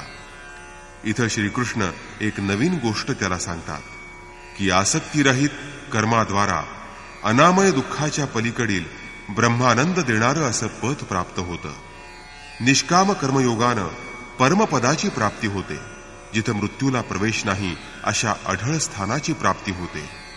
परंतु अशा प्रकारचं कर्म करण्याची मनाची वृत्ती केव्हा होईल? यदा ते मोहकलिलं बुद्धिर्व्यतितरिष्यति तदा गन्तासि निर्वेदं श्रोतव्यस्य श्रुतस्य च। हे अर्जुना, जेव्हा तुझी अर्थात साधकाची बुद्धी मोहरूपी दलदलीतून बाहेर पडेल, जेव्हा तिला धन, संतती आणि प्रतिष्ठा यांचा लेशमात्र मोह राहणार नाही, या सर्व गोष्टींबाबत असणारी आसक्ती नाहीशी होईल, त्यावेळी जे ऐकण्यास योग्य आहे ते तू ऐकू शकशील। तसंच ऐकलेल्या तत्वानुसार तुझ्यात वैराग्य भावना निर्माण होईल, त्याप्रमाणे तू आचरण करू लागशील। अजूनही जे ऐकण्यास योग्य आहे ते तू ऐकू शकत नाहीस, मग आचरण करण्याचा तर प्रश्नच नाही। तेव्हा ही योग्यता केव्हा प्राप्त होईल हे सांगताना श्रीकृष्ण म्हणतात,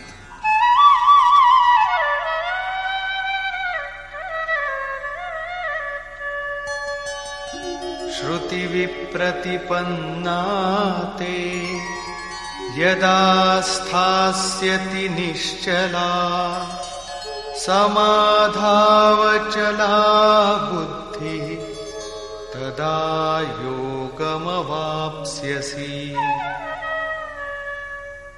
अनेक प्रकारच्या वेदवाक्यांमुळे आणि वेदातील कर्मफलांच्या श्रवणामुळे विचलित झालेली, चंचल झालेली तुझी बुद्धी जेव्हा निश्चल होऊन परमात्म स्वरूपाच्या ठिकाणी, समाधी सुखाच्या ठिकाणी स्थिर होईल, तेव्हा तुला बुद्धियोगाची प्राप्ती होईल। ज्याला अनामय परमपद म्हणतात ती समत्व स्थिती तुला प्राप्त होईल। हीच योगातील परमस्थिती आहे आणि हीच अप्राप्याची प्राप्ती आहे। वेदांपासून ज्ञान तर प्राप्त होतच, परंतु श्रीकृष्ण म्हणतात, श्रुतिविप्रतिपन्ना, वेदातील अनेक सिद्धांत, कर्मफल ऐकून बुद्धी विचलित होते। सिद्धांत तर अनेक जण ऐकतात, पण जे ऐकणं योग्य आहे ते मात्र लोक ऐकत नाहीत। अशी ही चंचल बुद्धी जेव्हा समाधी सुखाच्या ठिकाणी स्थिर होईल, तेव्हा तुला योगातील सर्वोच्च असं अमृतपद प्राप्त होईल। श्रीकृष्णाच्या या बोलण्यानं अर्जुनाची जिज्ञासा जागृत होणं स्वाभाविक होतं। समाधी सुखाची प्राप्ती करून घेणारे महापुरुष कसे असतात? त्यांची बुद्धी स्थिर असते म्हणजे कशी असते? स्थितप्रज्ञ कोणाला म्हणायचं? अर्जुनाच्या मनात अशी जिज्ञासा निर्माण झाली, म्हणून त्यानं प्रश्न केला। अर्जुन उवाच,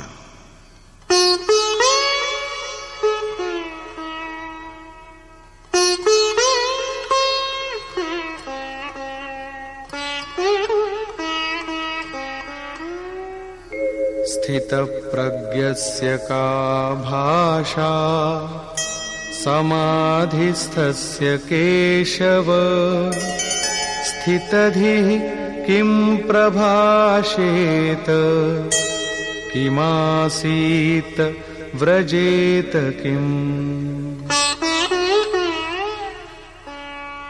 समाधीयते चित्तम यास्मिन् स आत्मा एच समाधिः। ज्या ठिकाणी चित्ताला निरंतर समाधान प्राप्त होतं तो आत्मा म्हणजेच समाधी होय। अनादि तत्वामध्ये जो समत्व प्राप्त करतो, समत्व बुद्धीनं वागतो, त्याला स्थितप्रज्ञ म्हणतात। अर्जुन म्हणाला, हे केशवा, समाधी स्थितीत असणाऱ्या, स्थिर बुद्धी असणाऱ्या महापुरुषाची काय लक्षणं आहेत? स्थितप्रज्ञ पुरुष कसा बोलतो, तो कसा बसतो, तो कसा चालतो? अर्जुनाने हे 4 प्रश्न विचारले। त्यावर स्थितप्रज्ञाची लक्षणं सांगताना श्रीकृष्ण पुढे म्हणतात, श्री भगवान उवाच,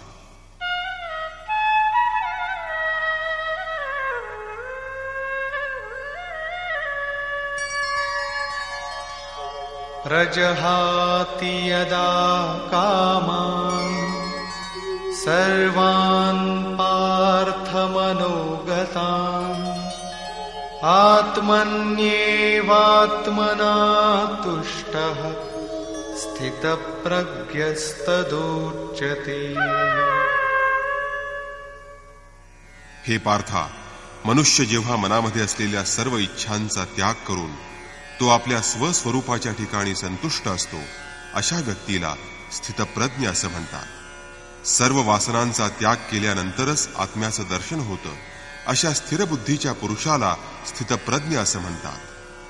मनामध्ये असलेल्या इच्छांचा त्याग केल्यानंतर आत्म्याचा साक्षात्कार होत असतो, अशा आत्माराम आत्मतृप्त महापुरुषाला स्थितप्रज्ञ म्हणतात. दुःखेष्वनुद्विग्नमनाः सुखेषु विगतस्पृहः वीतरागभयक्रोधः स्थितधीर्मुनिरुच्यते. दैहिक, दैविक आणि भौतिक दुःखांनी ज्याचं मन विषण्ण होत नाही, सुख प्राप्त झाली असता जो त्यांच्याविषयी निरीच्छ असतो आणि ज्यांचे मोह, भय, क्रोध हे नष्ट झालेले असतात, मानसिक तर्क करण्याचा टप्पा ज्यानं ओलांडलेला असतो, अशा पुरुषाला स्थितप्रज्ञ मुनी म्हणावं. स्थितप्रज्ञाची अन्य लक्षणं सांगताना श्रीकृष्ण म्हणतात,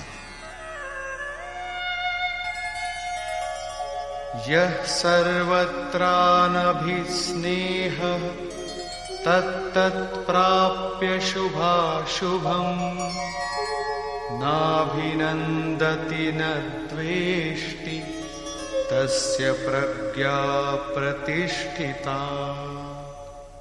जो पुरुष सर्वत्र स्नेहरहित झालेला असतो, म्हणजे जो सर्व गोष्टीत अनासक्त असतो, शुभ किंवा अशुभ प्राप्त झालं असता ज्याला आनंद किंवा विषाद होत नाही, त्याची बुद्धी स्थिर झाली असं समजावं. जे परमात्म स्वरूप आहे, जे मनाला परमात्म्याची आस लावतं, ते शुभ, आणि जे जड प्रकृतीकडे नेतं, मनाला आसक्त करतं, ते अशुभ आहे असं समजावं. परंतु स्थितप्रज्ञ पुरुष मात्र सानुकूल परिस्थितीनं ना प्रसन्न होतो, ना प्रतिकूल परिस्थितीनं तो विषण्ण बनतो. कारण प्राप्त होणाऱ्या वस्तू त्याला स्वतःपेक्षा भिन्न वाटत नाही, कारण त्याविषयी तो संपूर्ण निरीच्छ झालेला असतो. तर पतित करणारे विकारही त्याला विचलित करू शकत नाहीत, म्हणजेच साधनेचं त्याला आता काही प्रयोजन उरलेलं नसतं. अशा व्यक्तीलाच स्थितप्रज्ञ म्हणतात.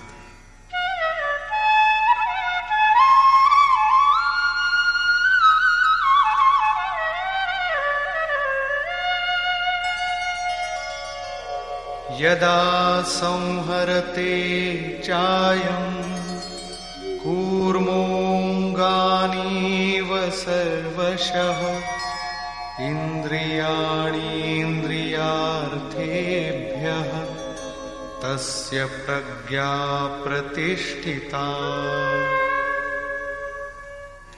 ज्या प्रकारे कासव आपल्या अवयवांना आवरून घेऊ शकतं, त्याप्रमाणे स्थितप्रज्ञ व्यक्ती स्थिर असल्यामुळं आपल्या चंचल इंद्रियांना सर्व बाजूंनी आवरून घेऊ शकते.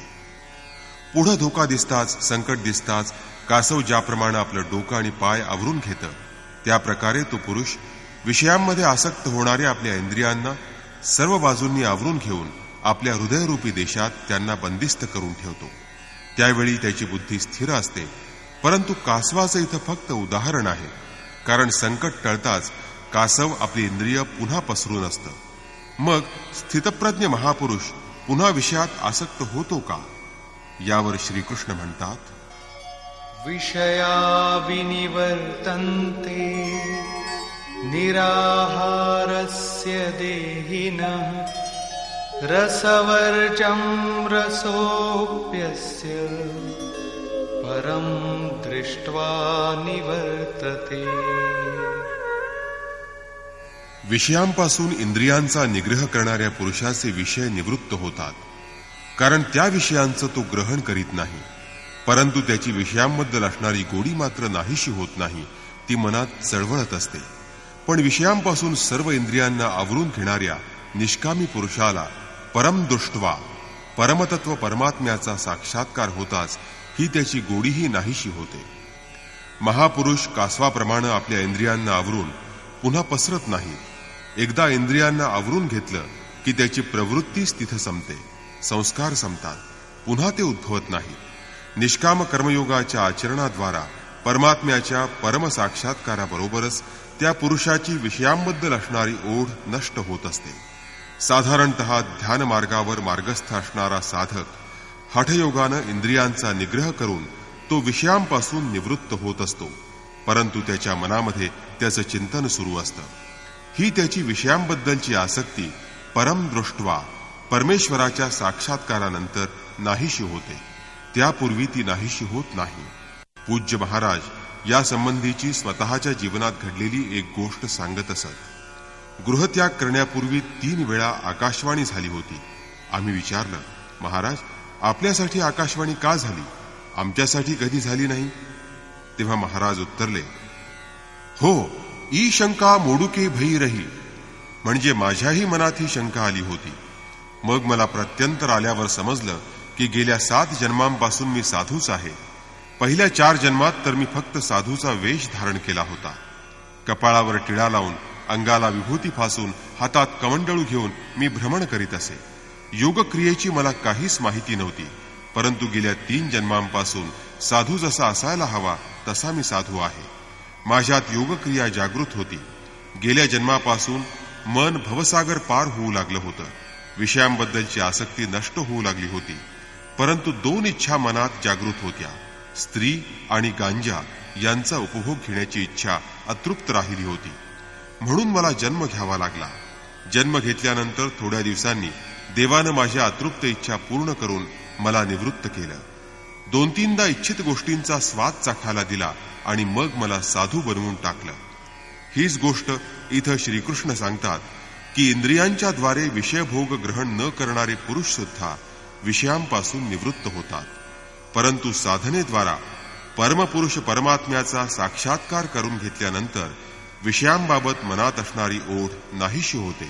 आणि म्हणून जोपर्यंत त्या परमेश्वराचा साक्षात्कार होत नाही तोपर्यंत कर्म करावं लागतं. रामचरितमानसात म्हटलंय, उरकछु प्रथम वासना रही, प्रभुपद प्रीती सरित सोबही. इंद्रियांना विषयांपासून परावृत्त करणं, आवरून घेणं कठीण आहे. याबाबत श्रीकृष्ण म्हणतात, यततो ह्यपि कौन्तेय पुरुषस्य विपश्चितः इंद्रियाणि प्रमाथीनि हरन्ति प्रसभं मनः. हे अर्जुना, बुद्धी स्थिर होण्यासाठी निग्रहानं प्रयत्न करीत असलेल्या विवेकी ज्ञानी पुरुषांच्या मनालाही ती उच्छृंखल इंद्रिय जबरदस्तीनं ओढून नेतात. तेव्हा त्यासाठी तानि सर्वाणि संयम्य युक्त आसीत मत्परः वशे हि यस्येन्द्रियाणि तस्य प्रज्ञा प्रतिष्ठिता. अर्जुना, इंद्रियांचं दमन करून योगयुक्त होऊन चित्त माझ्या ठिकाणी समर्पण करून तू मला शरण ये. कारण ज्या पुरुषांची इंद्रिय त्याच्या स्वाधीन असतात त्याची बुद्धी स्थिर आहे असं समज. या ठिकाणी योगेश्वर कृष्ण योगसाधनेत अडसररूप ठरणाऱ्या इंद्रियांचा निषेध करीत साधनेच्या विधायक पैलूवर भर देत आहेत. केवळ संयम आणि निषेध करून इंद्रिय संपूर्ण स्वाधीन राहत नाहीत, ती संपूर्ण वश होत नाहीत. आणि म्हणून समर्पणाबरोबर त्या परमेश्वराचं इष्टचिंतन सुद्धा अत्यंत अनिवार्य आहे. इष्टचिंतन नसेल तर मनात विषयांचं चिंतन केलं जाईल आणि त्याचे दुष्परिणाम काय होतात ते श्रीकृष्णांच्याच शब्दात पाहू.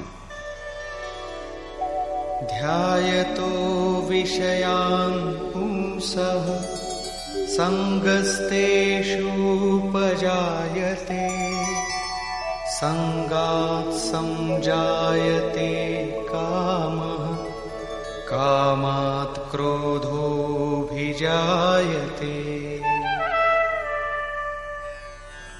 विषयांचं चिंतन करणाऱ्या पुरुषाला विषयाविषयी आसक्ती निर्माण होते. आसक्तीमुळे काम निर्माण होतो आणि कामपूर्तीमध्ये जर काही व्यवधान आलं, अडचण निर्माण झाली तर क्रोध निर्माण होतो. आता हा क्रोध कोणाला जन्म देतो? क्रोधाद्भवति सम्मोहः सम्मोहात् स्मृतिविभ्रमः स्मृतिभ्रंशात् बुद्धिनाशो बुद्धिनाशात् प्रणश्यति. क्रोधामुळे विवेकाची कास सुटून जाते. तिथे अविवेकी निर्माण होतो. नित्य अनित्य वस्तूचा विचार राहत नाही. कार्याविषयीचा विवेक राहत नाही. सम्मोह निर्माण होतो. या सम्मोहापासून अविवेकापासून स्मृतिभ्रंश होतो, विस्मरण होतं, जसं अर्जुनाला झालं होतं. भ्रमतीव च मे मनः, काय करू आणि काय नको याचा मी निर्णय घेऊ शकत नाही. विस्मरणानं, स्मृती भ्रमिष्ट होण्यानं योगपरायण बुद्धी नष्ट होते आणि बुद्धिनाश झाल्यानं त्या पुरुषाच्या सर्वस्वाचा नाश होतो. इथं श्रीकृष्णांनी विषयांचं चिंतन करू नये यावर भर दिला आहे. साधकानं ईश्वराच्या नामरूपाचं, त्याच्या लीलांचं, ईश्वरधामाचं सतत चिंतन केलं पाहिजे. आपलं मन, बुद्धी त्याच्या ठिकाणीच समर्पित केली पाहिजे. जर ईश्वर साधनेत टाळाटाळ केली, आळस केला, तर चंचल मन पुन्हा विषयांकडे खेचलं जाईल. या विषयांच्या चिंतनानं त्यांच्याविषयी पुन्हा आसक्ती निर्माण होईल. आसक्तीमुळं त्या विषयाची कामना साधकाच्या अंतर्मनात उत्पन्न होईल. या कामनापूर्तीमध्ये काही विघ्न, काही अडचण निर्माण झाली तर मग क्रोध निर्माण होईल. क्रोधापासून अविचार, अविचारापासून स्मृतिभ्रंश आणि स्मृतिभ्रंशापासून बुद्धी नष्ट होते. निष्काम कर्मयोगालाच बुद्धियोग असं म्हटलं जातं. कारण मनात अभिलाषा निर्माण होऊ नये, फलाची अपेक्षा ठेवू नये. अभिलाषा निर्माण झाल्यानंच बुद्धियोग नष्ट होतो. या सर्व गोष्टींचा विचार बुद्धीच्या पातळीवर करावयाचा असतो. विनयपत्रिका या ग्रंथात म्हटलंय, साधन करिय विचारहीन मन शुद्ध होय नाही तैसे. म्हणून विवेक असणं अत्यंत आवश्यक आहे. कारण विचारहीन पुरुष श्रेय साधनांपासून भ्रष्ट होतो, त्याच्या सर्वस्वाचा नाश होतो. विषयाभिमुख साधकाची अशी अवस्था होत असते. परंतु ज्याची इंद्रिय त्याच्या पूर्ण ताब्यात असतात त्यांना कोणती गती प्राप्त होते हे सांगताना श्रीकृष्ण म्हणतात,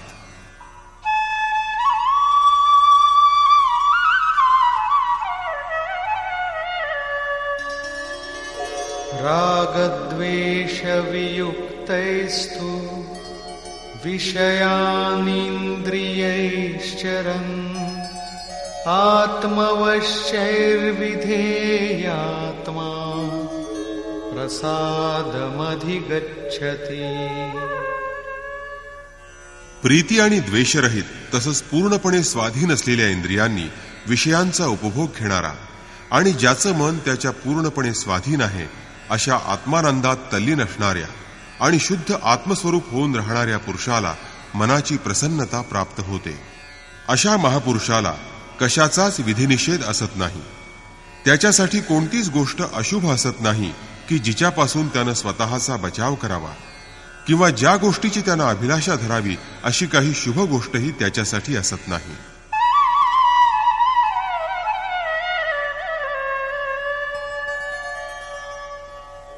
प्रसादे सर्व दुःखानां हानिरस्योपजायते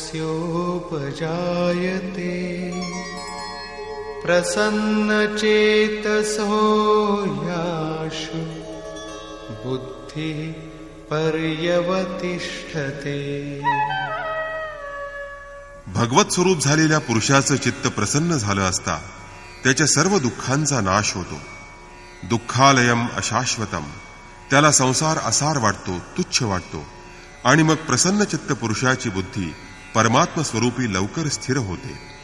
परंतु जो योगयुक्त असत नाही त्याचं वर्णन करताना श्रीकृष्ण म्हणतात, नास्ति बुद्धिरयुक्तस्य न चायुक्तस्य भावना न चाभावयतः शान्तिः अशान्तस्य कुतः सुखम्. योग साधनरहित पुरुषाच्या अंतःकरणात निष्काम कर्मयुक्त बुद्धी असत नाही.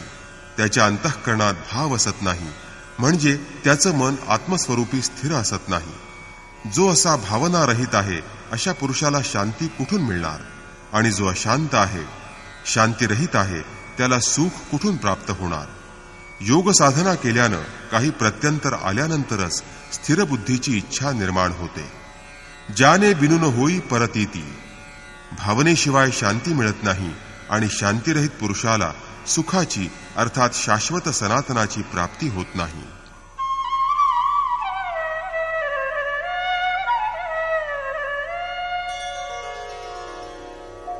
इंद्रियाणां हि चरतां यन्मनोनुविधीयते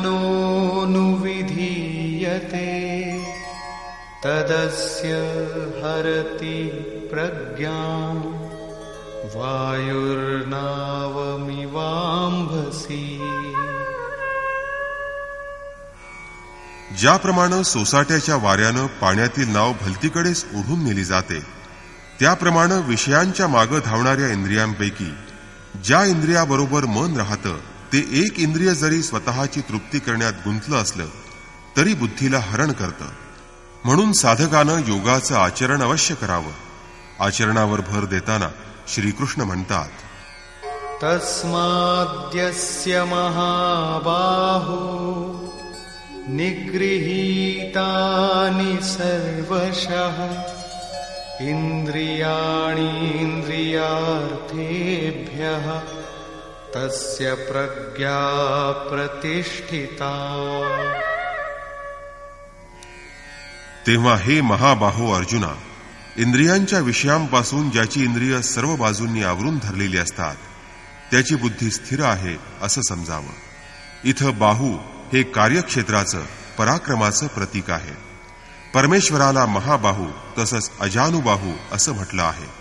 ईश्वर हातापायांशिवाय सर्वत्र संचार करीत असतो. जो ईश्वर स्वरूप बनतो त्यालाही महाबाहू असंच म्हटलं जातं. म्हणून इथं कृष्णाला आणि अर्जुनाला दोघांनाही महाबाहू म्हटलं आहे.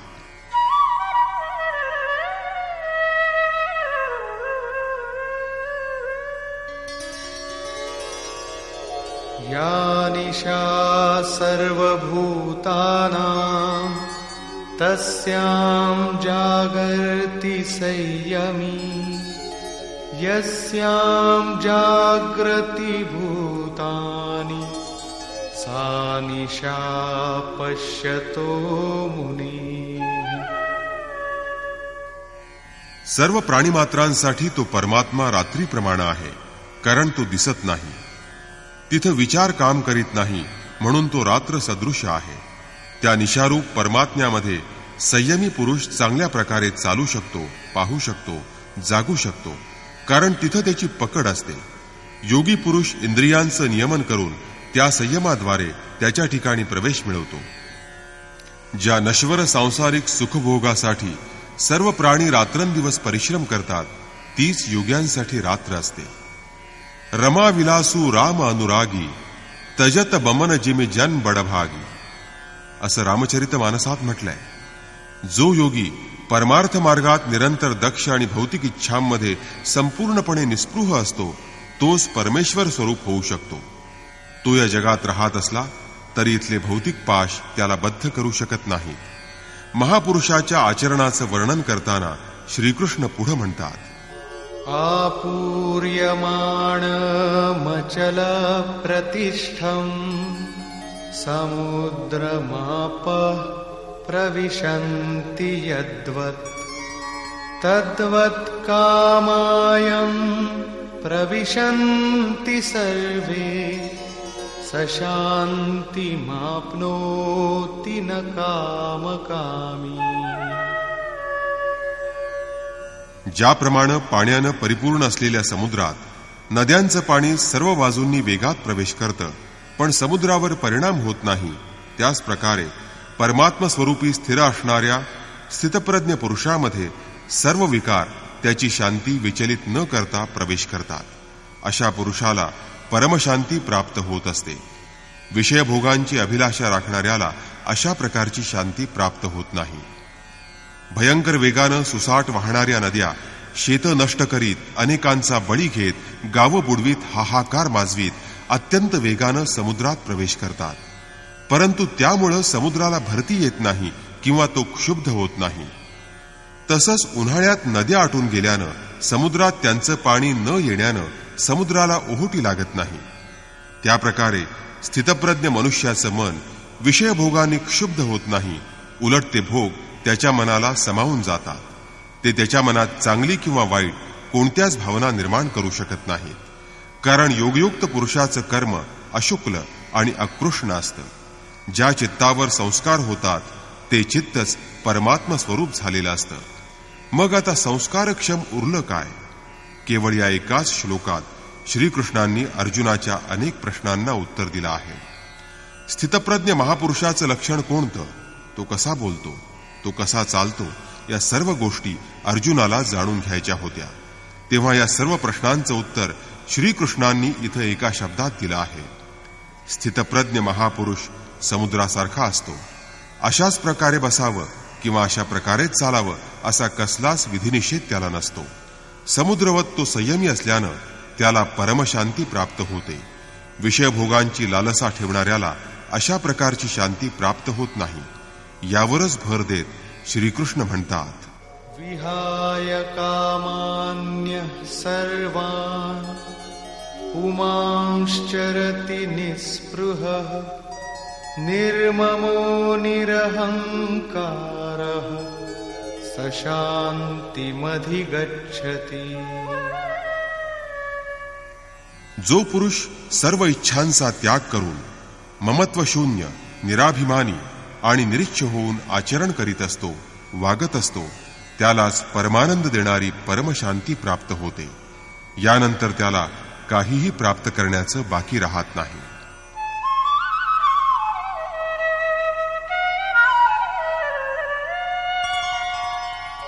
एषा ब्राह्मी स्थितिः पार्थ नैनां प्राप्य विमुह्यति स्थित्वा स्यामन्तकालेऽपि ब्रह्मनिर्वाणमृच्छति.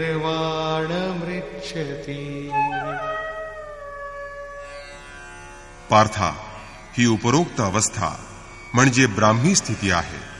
समुद्रवत असणाऱ्या महापुरुषामध्ये विषय नदीप्रमाणे सामावून जातात. हा महापुरुष पूर्ण संयमी आणि प्रत्यक्षतः परमात्मदर्शी असतो. अहम ब्रह्मास्मी असं नुसतं म्हणण्यानं ही स्थिती प्राप्त होत नाही. साधना करूनच ही स्थिती प्राप्त केली जाते. असा महापुरुष अंतकाळी देखील या अवस्थेत स्थिर होऊन ब्रह्मानंदाप्रत पोहोचतो. निष्कर्ष, काही लोकांचं असं म्हणणं आहे की साधारणतः दुसऱ्या अध्यायातच गीता पूर्ण होते. परंतु जर केवळ कर्माच्या उच्चारणानं जर कर्म पूर्ण होत असेल तर मग गीता इथं पूर्ण झाली म्हणता येईल. या अध्यायात योगेश्वर श्रीकृष्णानं सांगितलं आहे की अर्जुना, निष्काम कर्मयोग म्हणजे काय ते ऐक, तो समजून घे. तो समजून घेतल्यावर तू संसार बंधनातून मुक्त होशील. कर्म करण्याचा तुला अधिकार आहे, पण फल घेण्याचा अधिकार तुला मुळीच नाही. कर्मामध्ये तू अश्रद्ध असता कामा नये. ते करण्यास तू नेहमी तत्पर असला पाहिजेस. असं आचरण केलंस तर परम दृष्ट्वा परमपुरुषाचा तुला साक्षात्कार होईल आणि तू स्थितप्रज्ञ बनशील. परमशांती तुला प्राप्त होईल. परंतु या अध्यायात कर्म म्हणजे काय हे मात्र सांगितलेलं नाही. हा सांख्ययोग नावाचा अध्याय नाही. हे नाव म्हणजे शास्त्रकारांची नव्हे, पण टीकाकारांची देणगी आहे. ते आपल्या बुद्धीला अनुसरून ग्रहण करीत असतात. मग आश्चर्य कसलं? या अध्यायात कर्माचं श्रेष्ठत्व, ते कर्म करीत असताना घ्यावयाची दक्षता आणि स्थितप्रज्ञाची लक्षणं सांगून श्रीकृष्णांनी अर्जुनाच्या मनात कर्माबद्दल उत्कंठा जागृत केली आहे आणि त्याला सांगितलं आहे की आत्मा शाश्वत आहे, सनातन आहे. त्याला तू जाण आणि तत्वदर्शी बन. त्याच्या प्राप्तीची 2 साधनं आहेत, ज्ञानयोग आणि निष्काम कर्मयोग. आपली योग्यता समजून हानी आणि लाभाचा स्वतः निर्णय घेऊन कर्मात प्रवृत्त होणं म्हणजे ज्ञानमार्ग आहे. आणि परमेश्वरावर भार घालून स्वतःला त्याच्या ठायी समर्पित करून तेच कर्म करण्यास प्रवृत्त होणं हाच निष्काम कर्ममार्ग किंवा भक्तिमार्ग आहे. गोस्वामी तुलसीदासांनी रामचरित मानसात या 2 साधनांचं, योगांचं चित्रण करताना म्हटलंय, मोरे प्रौढ तनय समज्ञानी बालक सुत समदास अमानी जनही मोर बल निज बलताही दुहुकः काम क्रोध रिपू आहे. माझे 2 प्रकारचे भक्त आहेत, एक ज्ञानमार्गी आणि दुसरा भक्तिमार्गी. निष्काम कर्मयोगी किंवा भक्तिमार्गी मला शरण येऊन माझा आश्रय घेतात, तर ज्ञानयोगी आपल्या शक्तीचा अंदाज घेऊन आपल्या लाभहानीचा विचार करून आपल्या भरवशावर आत्मविश्वासावर चालतात. दोघांचा शत्रू मात्र एकच असतो. ज्ञानमार्गी भक्ताला कामक्रोधादी शत्रूंवर विजय मिळवावा लागतो आणि जो कर्मयोगी आहे त्यालाही या शत्रूशी सामना करावा लागतो. इच्छांचा त्याग दोघंही करतात आणि दोन्ही मार्गात केलं जाणारं कर्मही एकच असतं. या कर्माच्या आचरणामुळं परमशांती प्राप्त होते. तथापि श्रीकृष्णांनी कर्म म्हणजे काय हे अद्याप सांगितलं नाही.